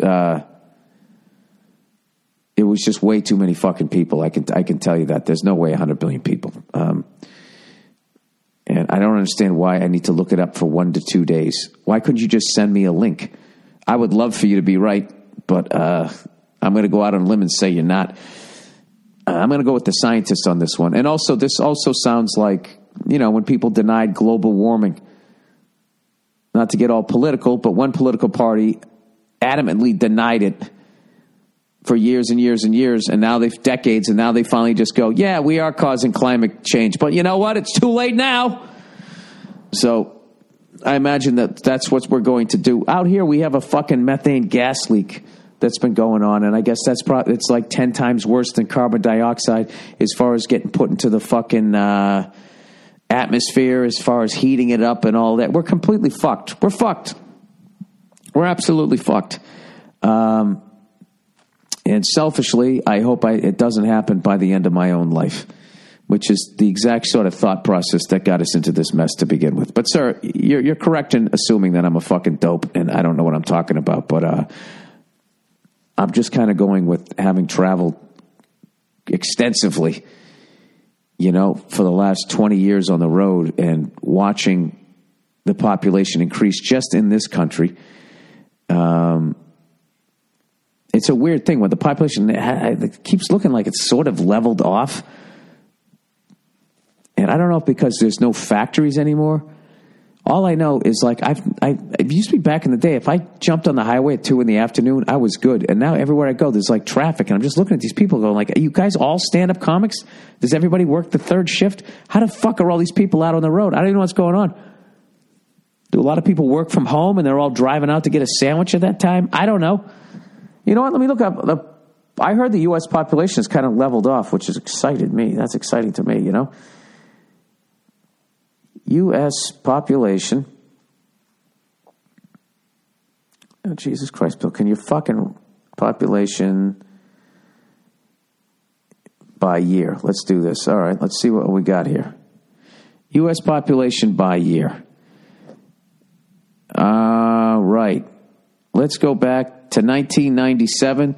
There was 2.7265 million, and now there's 322.07 million. So it's gone up by like 50 million. Is that enough to notice? Well, that's actually, that's significant, right? That's like a 20% increase. I think I'm making some points. All right, let's move on here. All right, advice, changing high schools. Dear Bill, I'm a freshman in high school and would like to know your perspective on my situation. I currently attended a performing arts high school and majored in jazz studies. That's fucking cool. I enjoy it and all, but the first semester has passed. I found out that jazz is something I don't want to do in life.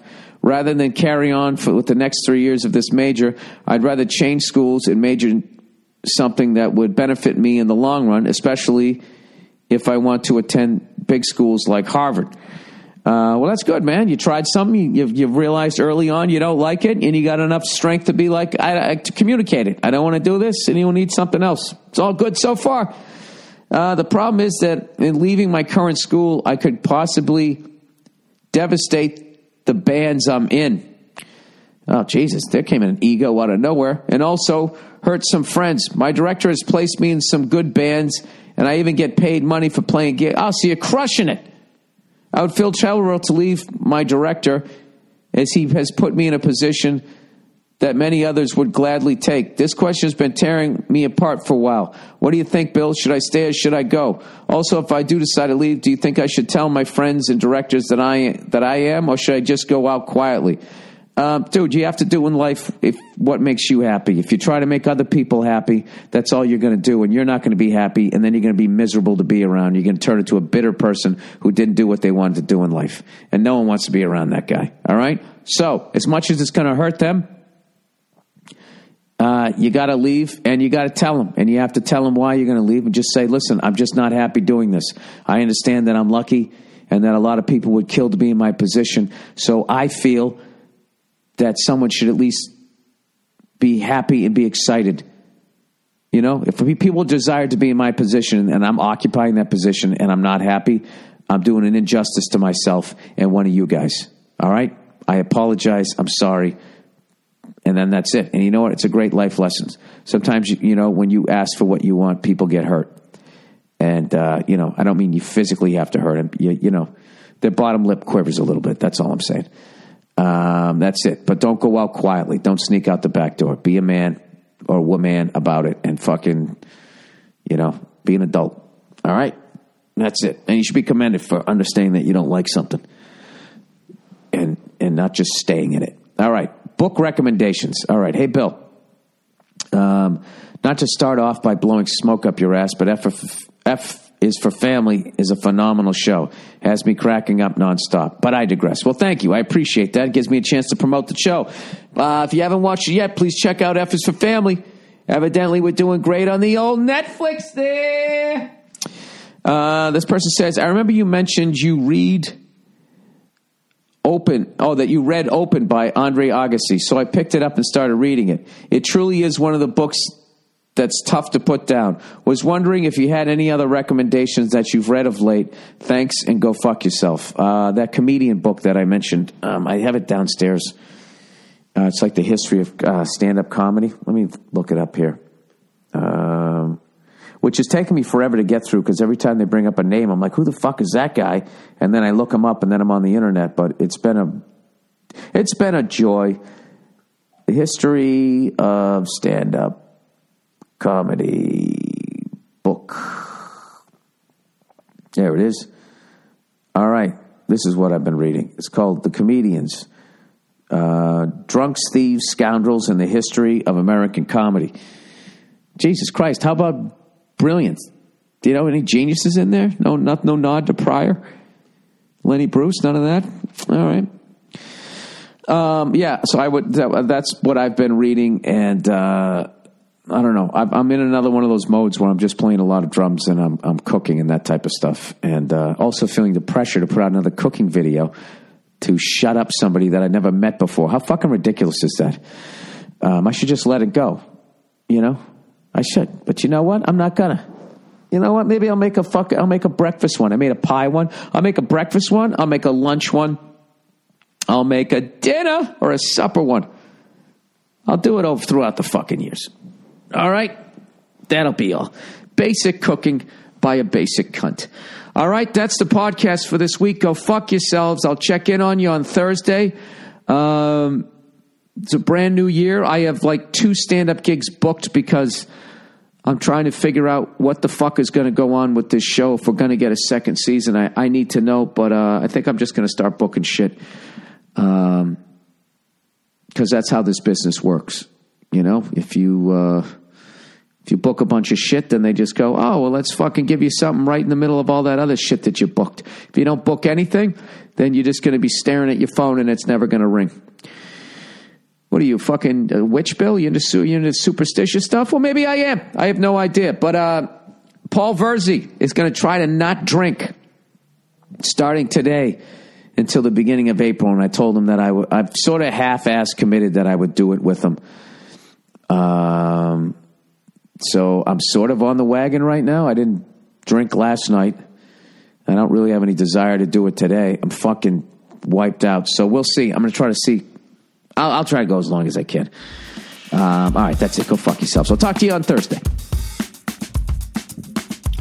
What's up, everybody, and welcome back to the Anything Better Podcast, NFL edition for week 18, the final week of the regular season is upon us. And we got a great last show for you guys, last picks.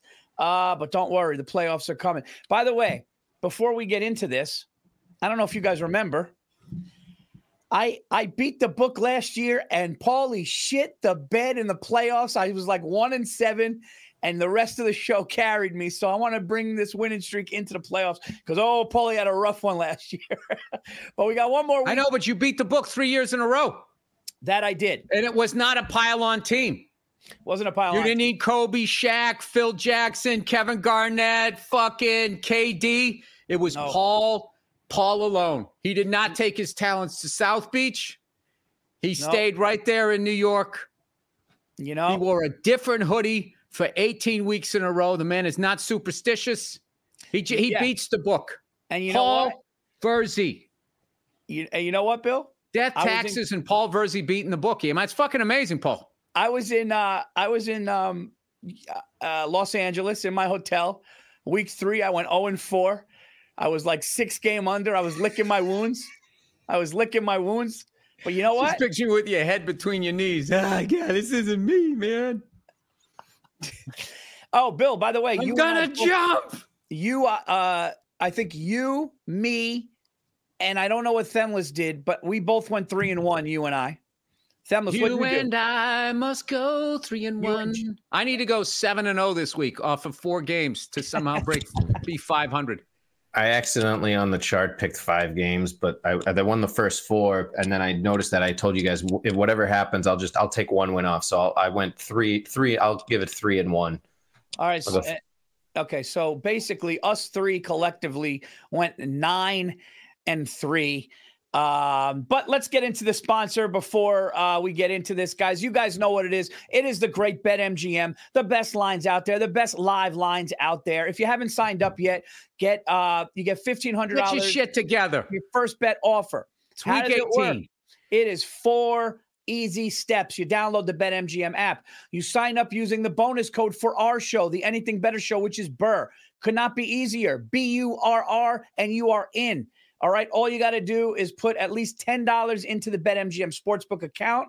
Place your first wager and receive up to $1,500 back in bonus bets if the bet loses. If the bet does lose, your bonus bets will be available once your initial wager is settled. Bet responsibly. Have fun.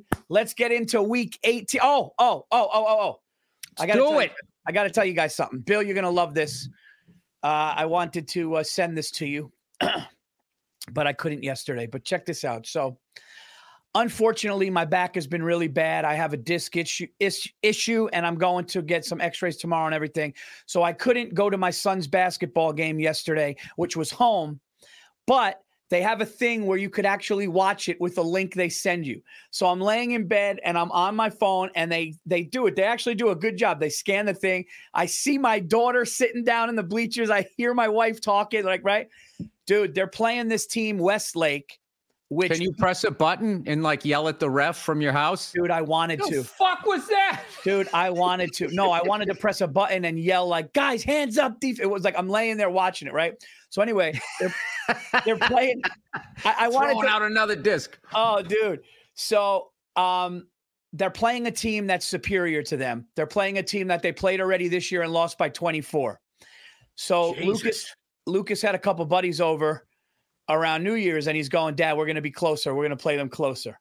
Long story short, I'm watching this thing. It was like a movie when the injured player's at a hospital bed jumping around, dude. I'm watching this. Let's win this one for my dad. Yeah. So it's like a 2 or 3 point game. Then they start pulling away. They get up 6 in the 4th. Lucas hits a 3. Then they hit another one, and then we're 5. It's a 5 point game with a minute something left. They're right? Up or down? What? We're down. So Lucas, he gets a steal with 2 minutes left, runs down. It's just him and the kid. I'm laying in bed. He goes up, N1, goes in. The place goes nuts. What are you doing? Dude, I leaned up and I went, ah! And I told Stacy, I go, Stacy, I just cheered and hurt myself. I go, yeah, right. No, you went, yeah. It hurts. It hurts. So That'd be a great scene in a movie, dude. So he's fucking hilarious. Oh, so he goes to the foul line, just swishes the foul shot. They come down, dude. They score again. Then he hits a 3, dude. And now it's like a 2-point game. And they get fouled. And they go to the line and miss both. And we don't get the rebound. And Lucas is, and everyone's going like this. Box him out. That's what they're screaming. You got to box out. So we foul them again. They go to the line, hit 1. Now it's a 3-point game. They call timeout and they design a play for Lucas to shoot a 3. Oh, my God. And, dude, he comes up and he was really far out. Steph Curry. And he jumped too high and it rattles in and out, dude. And then there's 0.7 seconds left. We got the ball because they tipped it out of bounds and we threw it in and we lose at the buzzer. And he comes home. We would have never been in the game if it wasn't for him. He comes home and I knew what it was going to be. And he walks up the stairs and I go, hey, buddy, I saw every second of that game. Great game. And he just looks at me and looks away. He doesn't say nothing. And then Stacy goes, did you hear your father? And he just keeps walking. And I hear his door close. And I go in his room and I'm like, hey, man, he's just got his head down. He goes, do you have a walker? He goes, can you please leave? He goes, can you please leave right now? And I just tapped him on the leg. I go, buddy. I go, dude, those shots, I go, you led, would you lead all scorers? That steal you had, that you're not even in the game if you don't do that. You're not even in the game, And he's just like, Dad, can you just please? So I let him have his thing. And then he came out and he's talking and he's like, yeah, I just texted the coach and I said, don't think I don't want that shot every time or something. And then he just looked at me. He has a game today and he goes, I can't fucking wait to play again. And I was just like, there it is, dude. There it is. I go, you're going to have a lot of those, but I got some video for you to see, dude. It's nuts, man. It's nuts. Jesus. Yeah, dude. So, he's got the mentality. He's got the shot. That's amazing. No, dude, it was nuts. And I was like, yeah, if dude, but it's almost better that if that shot went in, I would have fell off the bed and been flopping around like a fucking fish.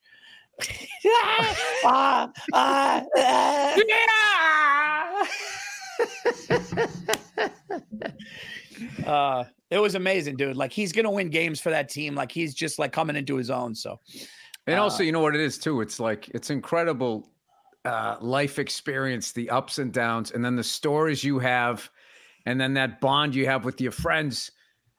That Yeah, I got friends of mine, Duke, that like there's still towns they drive through and they get like this feeling because they lost a game there. I didn't play organized sports. My parents thought I was, I wouldn't do as well in school. So they pulled me out of organized sports in the 5th grade because I got a D in math. And then I proceeded to flunk everything anyway.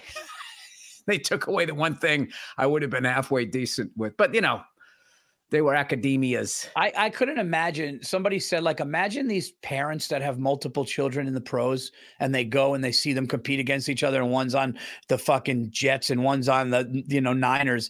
And it's like, I'm watching my son play a team like in high school, far superior. And I'm watching him bring the gymnasium to life and make it a game because of his shooting. And it was, dude, I was fucking. How about the parents, the amount of hours? Yeah. If your kid makes it all the way to that level, all the way to the NFL, the amount of hours that you invested driving them to practice, going to all the games, it's unreal. Like, and dude, and what's nuts is watching them double team him and hearing another coach going like, don't let him shoot. I'm just like, it's the great dude. There's like 3 guys on him when he's pulling up. It's the fucking best. All right, Bill, it is week 18. It is week 18. We both went 3-1 last week. I believe it's my pick first. And I am going to go. I don't even fucking care. No. Playing with house money here, Paul. Yeah, but we like to close strong, no? I want to close strong, so we build some sort of winning tradition here. I'm on the hot seat, Paul. Last 2 years, I haven't beat the book. And here come the excuses. Going into this week, just so people know the records, Bill, you're 30, 31, and 4. What? I'm only a game down? Yeah. Dude, you went 3-1, 2-2. Yeah, you're 30. I'll add everything up. It's all right. Well, shit. Paul, I gotta make this work, man. Paul, you're 36, 25, and 3. That's a big fuck you to the book. What do you got, Andrew? Well, despite the fact I didn't actually make any money gambling this year, I did pretty well in this particular area. 41, 19, and 5. What? Why aren't you hosting this show? Because it's a fluke, Bill. Why don't you put money on the games that you're fucking betting at some point during the season? I don't like individual you know what it is? You got too much shucks in you. All right. That's my one fucking thing about you, Andrew. You're too goddamn modest.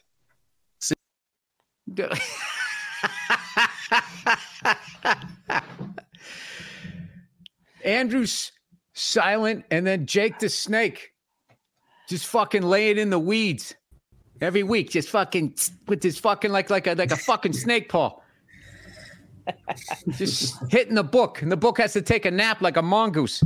All right, let's fucking do this, Paul. All right, my first pick, I am going to take a team that just needs to win, and they're in, and they're at home, and that is the Green Bay Packers -3 against the Bears. If the Packers win, they make the playoffs. They won last week, and I think even though the Bears are playing well, I think the Packers find a way to get into the playoffs. I'm going to take Green Bay at home. All right, I like the Cleveland Browns getting 7 over the Bengals at home. Oof. I don't know if there's somebody hurt. I don't give a fuck. I like the Browns defense, and I like getting 7. And I like coffee, and I like having eggs. I like lamp. Why are the Kansas City? Because they clinched. Got it. Never mind. They clinched. See, this is the week. This is a weird week. That's stupid. They should fucking play. They should go out and bury the Chargers. Make them think about moving back to San Diego. That's what they should be doing. I'm going to take the Jacksonville Jaguars minus. You love the Jags. I do. I love that pick. -5.5 versus the Texans, who I think. The Titans. The Titans, which I think Mike Vrabel's going to get. I think they're going to can him. I got a feeling. And I got to tell you something, Paul. That's a great coach to pick up. Yeah, he's good. He's really good. He did great things there, Paul. You know, they didn't have all the money. They didn't have all the guys. That guy's a winner. I like Mike Vrabel. It's going to be a rough Black Monday for Mikey. No, that guy's definitely going to work again. Hey, Mike. Dude, the amount of fucking chances I'm not going to say the names, Paul, but the amount of guys that just keep getting chance after chance. Look at college football. Lane Kiffin. And now he finally lands in Mississippi. He's doing great things. He's doing great things. I got to tell you something. Somebody just said the Raiders should pick up Vrabel. Perfect fit. I would stick with the guy they have. Yeah, for some reason they're saying they might not, which is weird. Bill, Paul, throw a guess out. Throw a guess in there. No, they weren't. They had Art Shell. They had the first black coach. Yeah, head coach. They did. What do you think of coaches doing with their wives after the last Sunday? Honey, don't answer the phone. Yeah. And then they go, that's great. Let's do a little stay vacation. I'm not going anywhere. Oh, you know what, sweetie? They want to just maybe say good job. See you next year. Nah, give me my box. Bring that empty box. Karen, pack up. We're moving. Where? I don't know yet.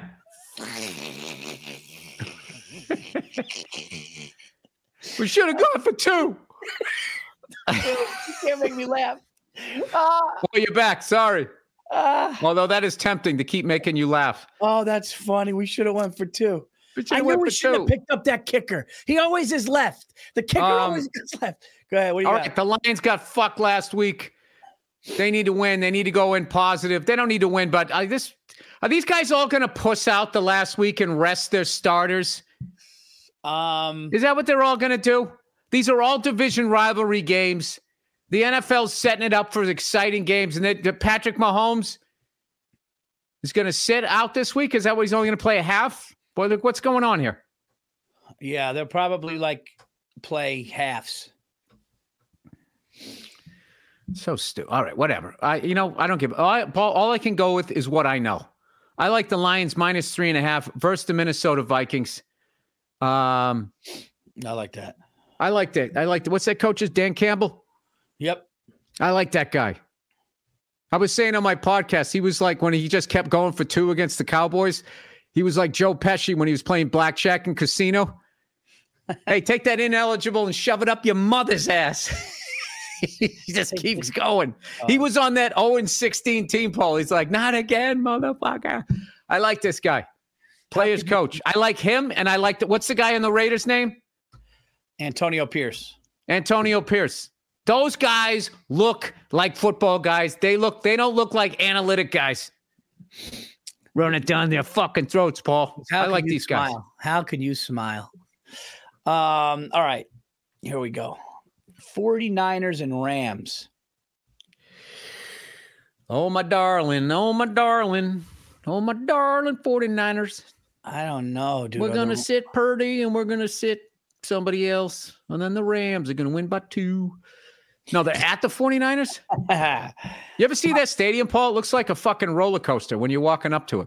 I'm going to take when the Saints come marching in. Oh, when the Saints go marching in. It beat the Falcons by more than fucking 3. Paul Verzi's back's going to feel much better. I think the Saints are going to win that game by 3 because I believe they have a shot. They might need help, but if they win, they got a shot. So I'm going to take the Saints at home -3 against a division rival. You know what'd be hilarious is if the Saints release Derek Carr and the Patriots pick him up. So we all go, dude, fucking Derek Carr.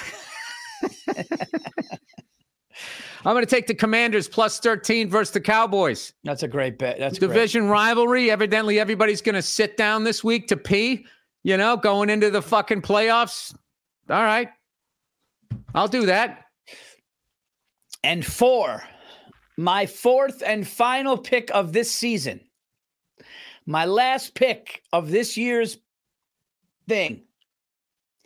I'm going to finish off with my New York Giants getting 4.5 in Philadelphia. What is going on in Philly, Paul? Philadelphia is reeling. They just lost to the Cardinals, and I know the Giants are going to try to give them a little fuck you before it's over. Not saying the Giants win the game. It had to be injuries, Paul. What happened to them? I don't know, but I like the 4.5. I like the 4.5. So, Paulie Cutlets. Paulie Pasta. He's sticking with his paisan over there. He's benched. They benched. Tommy's been benched. Oh. Tommy got benched 2 weeks ago. I'll tell you something. There is no city in the sport world that can get you fucking excited about someone that's going to be on the bench 2 fucking weeks later or traded. 100%. Never seen anything like it. Mark Sanchez. I mean, they started. Tommy Cutlets. They're making Who was the Asian kid just killing everybody on the Knicks? Who was that kid? Jeremy Lin. Oh, my God. Why did you trade that guy? He was a New York City legend, and then they go, we're going to trade you to Houston. Who'd you get for him? Dude, I don't even know. We just fucking Chris Gatlin. Who'd you get for him? I don't know who the fuck we got. Well, you have a 4th pick? I do have a 4th pick, Paul, and I'm taking the Chicago Bears. I'm going against you, Paul. You know I love you. All right. You know I love you, and I love Jordan Love. You know that fucking kid's got that arm, dude. I love the Packers, but it's just they're 8-8. The Bears are coming on. I don't know. These fucking teams. Yeah. They played each other a zillion times. I'm starting to believe in that Ohio State kid on the Bears.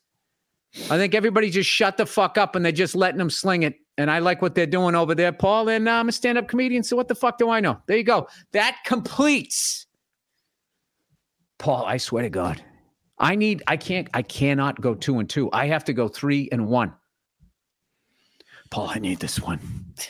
Let's get all desperate, Paul. You don't understand. Dude, I've never seen a guy say they weren't doing. You were like 2-2 every week this year. Well, the level that I had to leave my fucking house watching the Cowboys piss that fucking game away to the Lions. That was the story. Not that this fucking guy checked in, Paul. It was that they were up by 7. And the Lions had only scored 13 points the whole game. And all of a sudden, first of all, they should have run the ball 3 times before they kicked the field goal. They threw it one time. I get it. They went for the fucking kill shot. But you missed that thing. You saved 30 seconds. You just gave them a fucking timeout. They run the ball on 3rd down. They line up. They kick the fucking ball. Then they go into this soft zone 15-yard Prevent. Dude, and just show their bellies. Dude, it's 10 yards for a first down. Now, I'm an old guy. I don't remember. Does the clock stop on a first down inside of 2 minutes? I think it does. It does. So you're giving them timeout. Yeah. 25 yards, 10 yards, 14 yards. Paul, Yeah. you want to know why I don't have any fucking hair? It's the prevent defense. Dude, but you know something? I think, dude, Mike McCarthy, that coach, that's why they hated him in the Packers. Do you know how many games they were winning late in playoff games and then all of a sudden they just fucking play scared? The Cowboys fucking sucked at the end of that game. They didn't suck. The fucking idea to do that soft zone sucks. Yeah. I want to see the analytics on that, Paul. Like, how many times does it actually run out the clock? Because I think it does is it guarantees an exciting ending for football fans, and that the other team that's down is going to get 4 shots at the end zone. Yeah, but you notice that the 49ers don't do that? Some of these really good teams don't. Alabama Crimson Tide does not do that. If you watch that Auburn game, when Auburn fucking pulled their pants down and bent over the fucking goddamn couch, rushing 2, and the fucking guys just standing back there. Granted, it was an incredible throw. But they score the touchdown. The very next one, they got him pinned down on the 2-yard line. Are they giving him a 15-yard cushion? Saban's got him up on the fucking line. Yeah. Playing football, Paul. You play to win the games. You know why? Because the defensive coach are going, no one's beating us deep. That's what happens, dude. On a 2-minute drive, they go, nobody's beating us deep. Get back. They haven't beat you deep all day. At what point are you going to believe that the first 58 minutes were true? Exactly right. That's why, you know what? Me and you should just quit let's just coach a team. Me and you. I'll be your D coordinator. This is us at the end of the season. I have a newfound respect for coaching. There was a lot of things I didn't take into consideration when I was sitting on my couch. There has to be a reason, Paul. What about Club Soda Kenny being a coach? You're out. Yeah. But dude, I'll tell you, Kenny doesn't give a fuck about sports. He's been to a bunch of sporting events with me. And when he goes, he's immediately breaking down the game. Yeah. He goes, why do they keep running that play? I was like, this guy's like paying attention. He can't shut it off, Paul. He's like a fucking security camera, just looking at the offense and defensive side. Why do they keep doing this? He shouldn't be single covered. Mister, double him. Are they going to cover that guy? How many buckets is he going to score? And you're just looking at him like, and I go like, look at you. And then he just laughs. I go, but you still don't give a fuck. He's like, no. I'll tell you, Paul, I don't miss being on the road because I love my children and my wife so much. I fucking love being home. But the only thing that sucks about being home is fucking Club Soda Kenny. I don't get to see him as much, dude. I know. Dude, that guy, heart of gold, loyal as they come. Yeah. He's the greatest, Paul. Like, that's one of those guys. When he fucking retires, you don't replace him. No. You just tell the stories. And I love that when we were at the Masters with him, he was so psyched to see Tiger. When we were psyched, he was like, there he is. Like, he knew, like, he knows, he loved it. He loved it. You know what he's into on the road? What? Presidential libraries. He gets into the Secret Service and shit. So we were supposed to start hitting those things. Dude, the 2 funniest presidential libraries ever is going to have to be Trump and Biden. You know what I mean? Like, the Trump one should be like part amusement park because he's so fucking, if he's not running the country, the guy is fucking hilarious. And then Joe Biden, I don't know what it is. You know what it should be? They don't really build it. And Google Maps can't find it or something. Or like there's something about like, I don't remember. Jake just wrote, George W. Bush is very funny. There's a whole wing of him throwing out the first pitch. By the way, I didn't know that Jeter story. And Jeter just told the story when George W. Bush went out to throw the first pitch after 9/11. This is before he bankrupted the country with his damn good intelligence, right? Yeah. He goes, Jeter goes, you're throwing out the first pitch. He's like, yeah. And he goes, you throwing it from the mound or the front of the mound? And Bush goes, I was going to throw it from the front of the mound. And Jeter goes, they're going to boo you. they're going to boo you. And he goes, you got to go to the mound. So then Bush is like, all right, I'll go to the mound. So then he goes to the mound. And he said, and as he's walking away, Jeter just goes, don't bounce it. They'll boo you too. Can I tell you something, Paul? There's no better fans than fucking East Coast fans. I mean, that's a fact. I mean, the fact that you're going to boo the president, not on any political basis, is because he's being a pussy and throwing it from the front. I mean, as a Red Sox fan, I mean, that's fucking great. I 100%, I am behind that. By the way, dude, did you see the fucking dude? I was up last night. I have to sleep in another room, another mattress, because my mattress is bad for my back right now. So I'm watching this thing. I'm crying, laughing, punching the thing. Oh, God. Did you see the dude jump over the bench when the judge? So there was a judge in Nevada, this woman, and you just see split screen, and the dude's just like this. And she goes, well, yeah, I appreciate that, but, you know, you have too many felonies. You have too many things. You're going to have to. And this dude just goes, man, shut up, bitch. Dude, he runs as fast as he can from behind where he was sitting with his lawyer. Bill, the air he got, he dove over the bench. His legs were so high. He dove over and sideways. It was like a wrestler. And he grabbed the fucking woman, throws her down. The bailiffs are stopping him and everything. And then there was a meme. Somebody made a video of Trump holding a football, going like this, and then throwing it. And then the guy jumping over. Dude, I fucking lost control of myself. But yeah, he jumped, dude. That guy's going to get like 30. Dude, he already was done. He didn't jump, dude. It was like he turned into Superman. It was the craziest shit. I'll send you. He threw a body block. Dude, he looked like Jimmy Superfly Snuka off the ropes, and he made it over. You know, it'd be great if she caught him and then just Tony Atlased him and fucking over the bench slammed him down. No, like did the spin around and everybody in the court's like, yeah. She put their foot up like Hulk Hogan.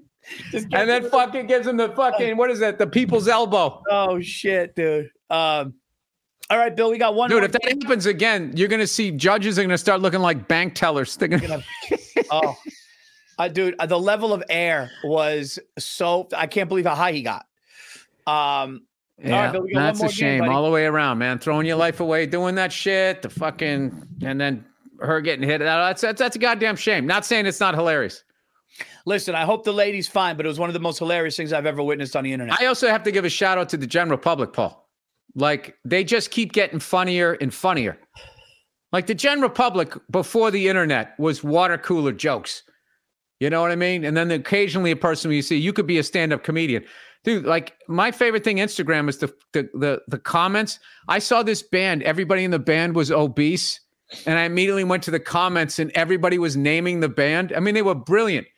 Judas Feast, Depeche a la Mode, Jimmy 8 World was my favorite one. I was just sitting there by myself. It's a stand-up comic. I don't laugh at shit. I had tears rolling down my eyes going, this is amazing. So shout out to regular people, man. They're fucking hilarious. And the Judas Feast, Depeche a la Mode. Oh my God. Oh, dude, and that's only the ones I could remember. It was just they just kept going and going, and then sometimes people would actually name real bands that had food, like Cake. Remember that band? Oh yeah. He's going the distance. Oh my God, that's fun. He's going for speed. Paul, we missed you on the tailgate. Like, oh man, I'm gonna tell you. I sent you that video when I sat down with that fucking perfect bacon, egg, and cheese on an English muffin made on the flat top grill by Mike Bertolina. And I had the last cappuccino. And I was just sitting there on it. Dude, people were coming over to our tailgate going like, wow, you guys got coffee? You got flat top grill? What is this thing called here? Dude, I got the ratchet straps. I thought I was going to be like losing my shit trying to figure it out because I'm really bad at shit like that. Like, I don't know why. To me, the back of the stove is the front of the stove. Like, I don't know how my brain is wired, but I always look at the stove like I'm standing behind a car in traffic. So I was able to figure that out, and it didn't move even a hair. Like, I was driving so, like, gingerly. No pun intended. And I was just thinking, like, I put all of this shit in here. I'm afraid stuff's going to go flying. We even had an extra fucking tank for the flat top in case it ran out or if somebody else needed it. And how about the game? Not only did you have a great tailgate, it gets even better. The tailgate down from us, one of the former nose tackles from the. I saw this guy. It was fucking huge, and they came over, was shooting the shit. He was on the '97 team, I think, that won the national championship. That's the last time they won it. So how great, Paul? Michigan versus Washington. Hey, Jake the Snake, can you look up when was the last time the Washington Huskies won a championship? I don't think in my lifetime they ever won one that I can remember. I used to remember they went to the Rose Bowl a lot when I was a kid. Was it maybe there he is. Looking it up. Hey, Hot take, Jake. He's got the scruff going. You got a lady in your life? You on the prowl? What's going on with you? I like the new fucking sex symbol, Jake. Going into the playoffs. Yeah, gotta get ready. Let's see. Last time they won a championship, they have 1951. So it was Flame Nationals, 1991. They won it in 91? Yes, I'm looking up some more details now. Well, there you go. Shows you what the fuck I know about sports. Yeah, they went 12-0. Who is their quarterback? Was that Drew Bledsoe? No, Drew Bledsoe was Washington State. Good question. Let's see. Their quarterback. Was that the other guy that people drafted instead of? It looks like Mark Brunell. Was that Brunell? If you remember Mark that, yeah. Brunell, great quarterback for the Jacksonville Jags. Yeah. Yeah. And who was their coach? Tom Coughlin. Yeah, Tom Coughlin. Nice. Dude, I am a Trevor Lawrence fan. I am a Trevor Lawrence fan too. I am a fucking fan. Watching that guy shake off that injury, seeing how bad he wants to win. And I was calling him the good-looking zombie. I don't think it's that. I think he's the fucking Terminator, man. I didn't read that look in his eye properly. Look, let's be honest. He's a fucking great-looking guy with incredible head of hair. I got a little jealous, Paul. I got my feelings. You know? I don't think any sports show that exists has more wins against the book than our show. Do you know that? Unless there's a show out there that I don't know about, but nobody's going against the book this many games. Why are you going Suge Knight on us right now, Paul? No. Dancing in the videos. I just want to say. All up in all your shit. Come to death row for your picks. All right, Bill, we have one last special, and it is the special we have is Sunday. Wait. Before we go, Paul, who do you like, Michigan or the Huskies? I heard the Huskies have a great coach. I like Michigan because Michigan showed me during that Alabama game, dude. If that team was ever going to give it up, it would have been to Alabama in that game, and they didn't. That running back is an absolute animal. That quarterback played good under pressure. They played sloppy, though, and they made a lot of mistakes. So I'm hoping that was unforced fucking errors. That thing where they handed off the ball, and then he goes to throw it back to him. It doesn't make it to the quarterback. He falls on it. I do the whole time. I was like, that's it. You do that once against Nick Saban, it's fucking over. Here's why I think Michigan wins, because when I watched Michigan's defensive line get that kid in the backfield a lot, especially at number 55, the big strong thing for the Washington Huskies is their quarterback, Mike Penix Jr. And I think if you get to that kid, I think that Washington will lose the game, and I think Michigan smells it, and I think they're going to get it. So my pick is Michigan. Yeah, that kid, I only watched him for like the last 3-4 minutes of the game, and then I kind of read up on him and battling back from 2 ACL injuries. Yep. I think that guy is a killer. Yeah. I think it's a pick 'em. I think the only reason why it's a -4 is because Vegas tries to get money on both sides.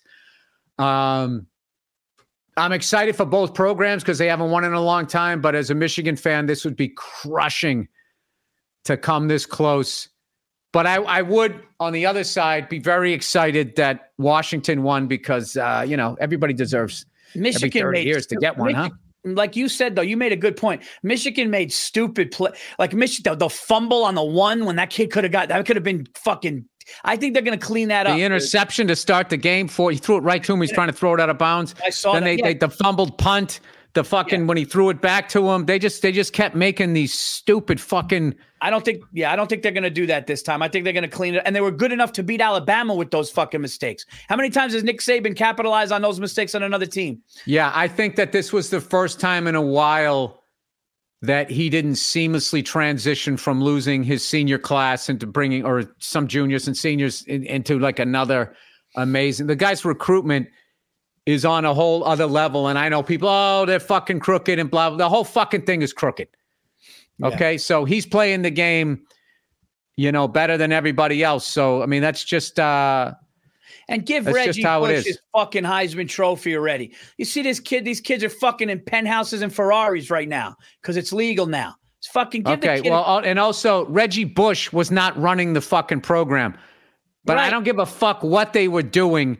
He still gained all of those yards. He 100% should have his Heisman Trophy. That really is like, I mean, what did they take away from Pete Carroll?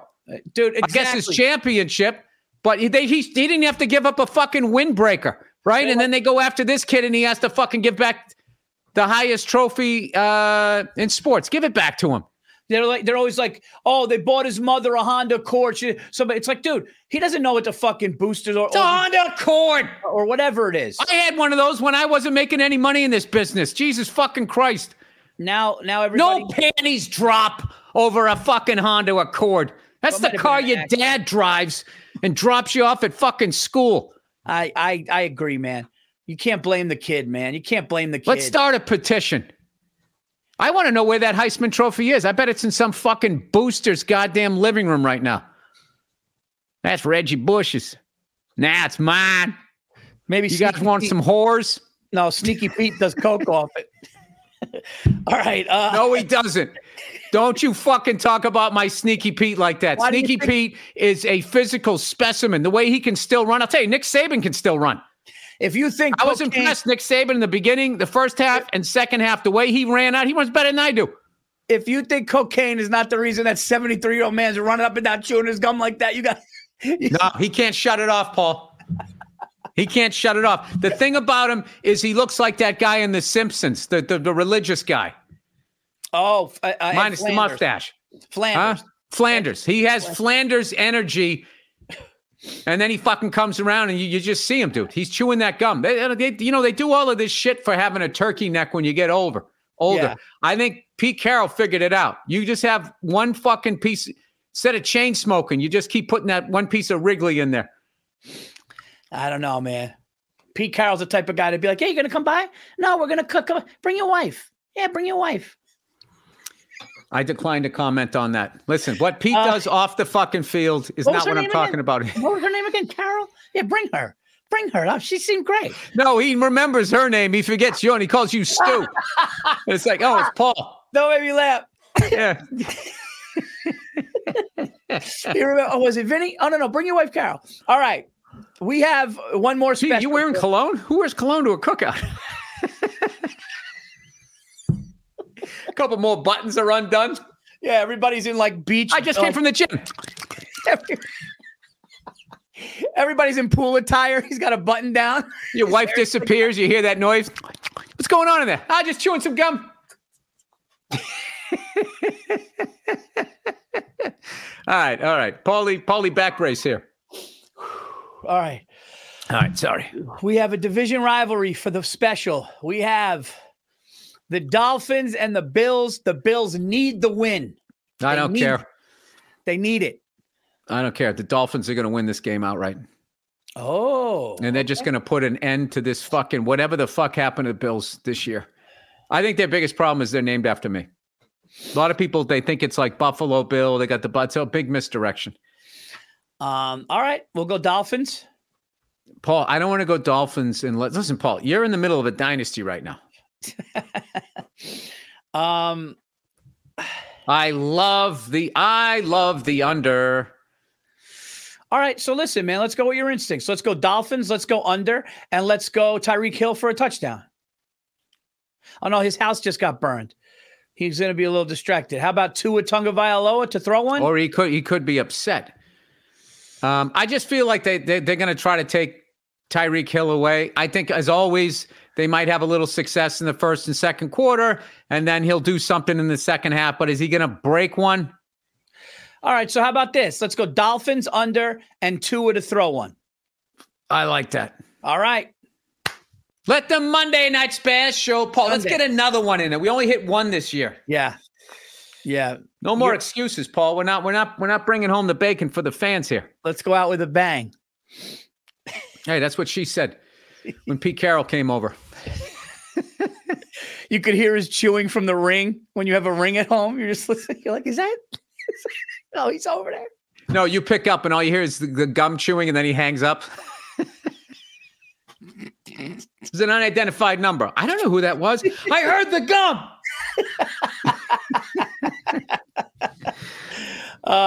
We shouldn't disparage the man like this. No, it's just funny. Give Reggie his goddamn trophy back. Dude, Pete Carroll is such a character that if I just walked in and saw him and shook his hand and he smiled, I'll just burst out laughing, dude. He's such a character, that guy. Like, he's so like, I don't know. There's just something about him. I love Pete Carroll. He's a hard guy to be in a bad mood around. Like. No, and he still wants to fuck it. He wants to get another one, Paul. The guy's in his 70s. He's the oldest coach in the NFL. You wouldn't know it. I'm telling you. I love Pete Carroll. There's just always a pack of gum in his khakis. That's what makes me laugh. Oh, that's a non-negotiable. All right, everybody. You know what? They went to Seattle. He loves chewing gum in the rain.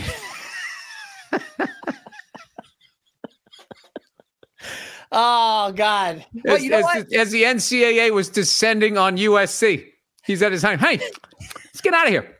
Go Northwest. It's always a drought out here. Like a fucking chipmunk. I was going to say, this is sad that his wife must have a rule. You cannot chew gum in the fucking house. No, Pete, the game's over. Spit it out. Oh, yeah. That guy's got to be doing something at home. He's on a treadmill downstairs when they're not. That guy's active.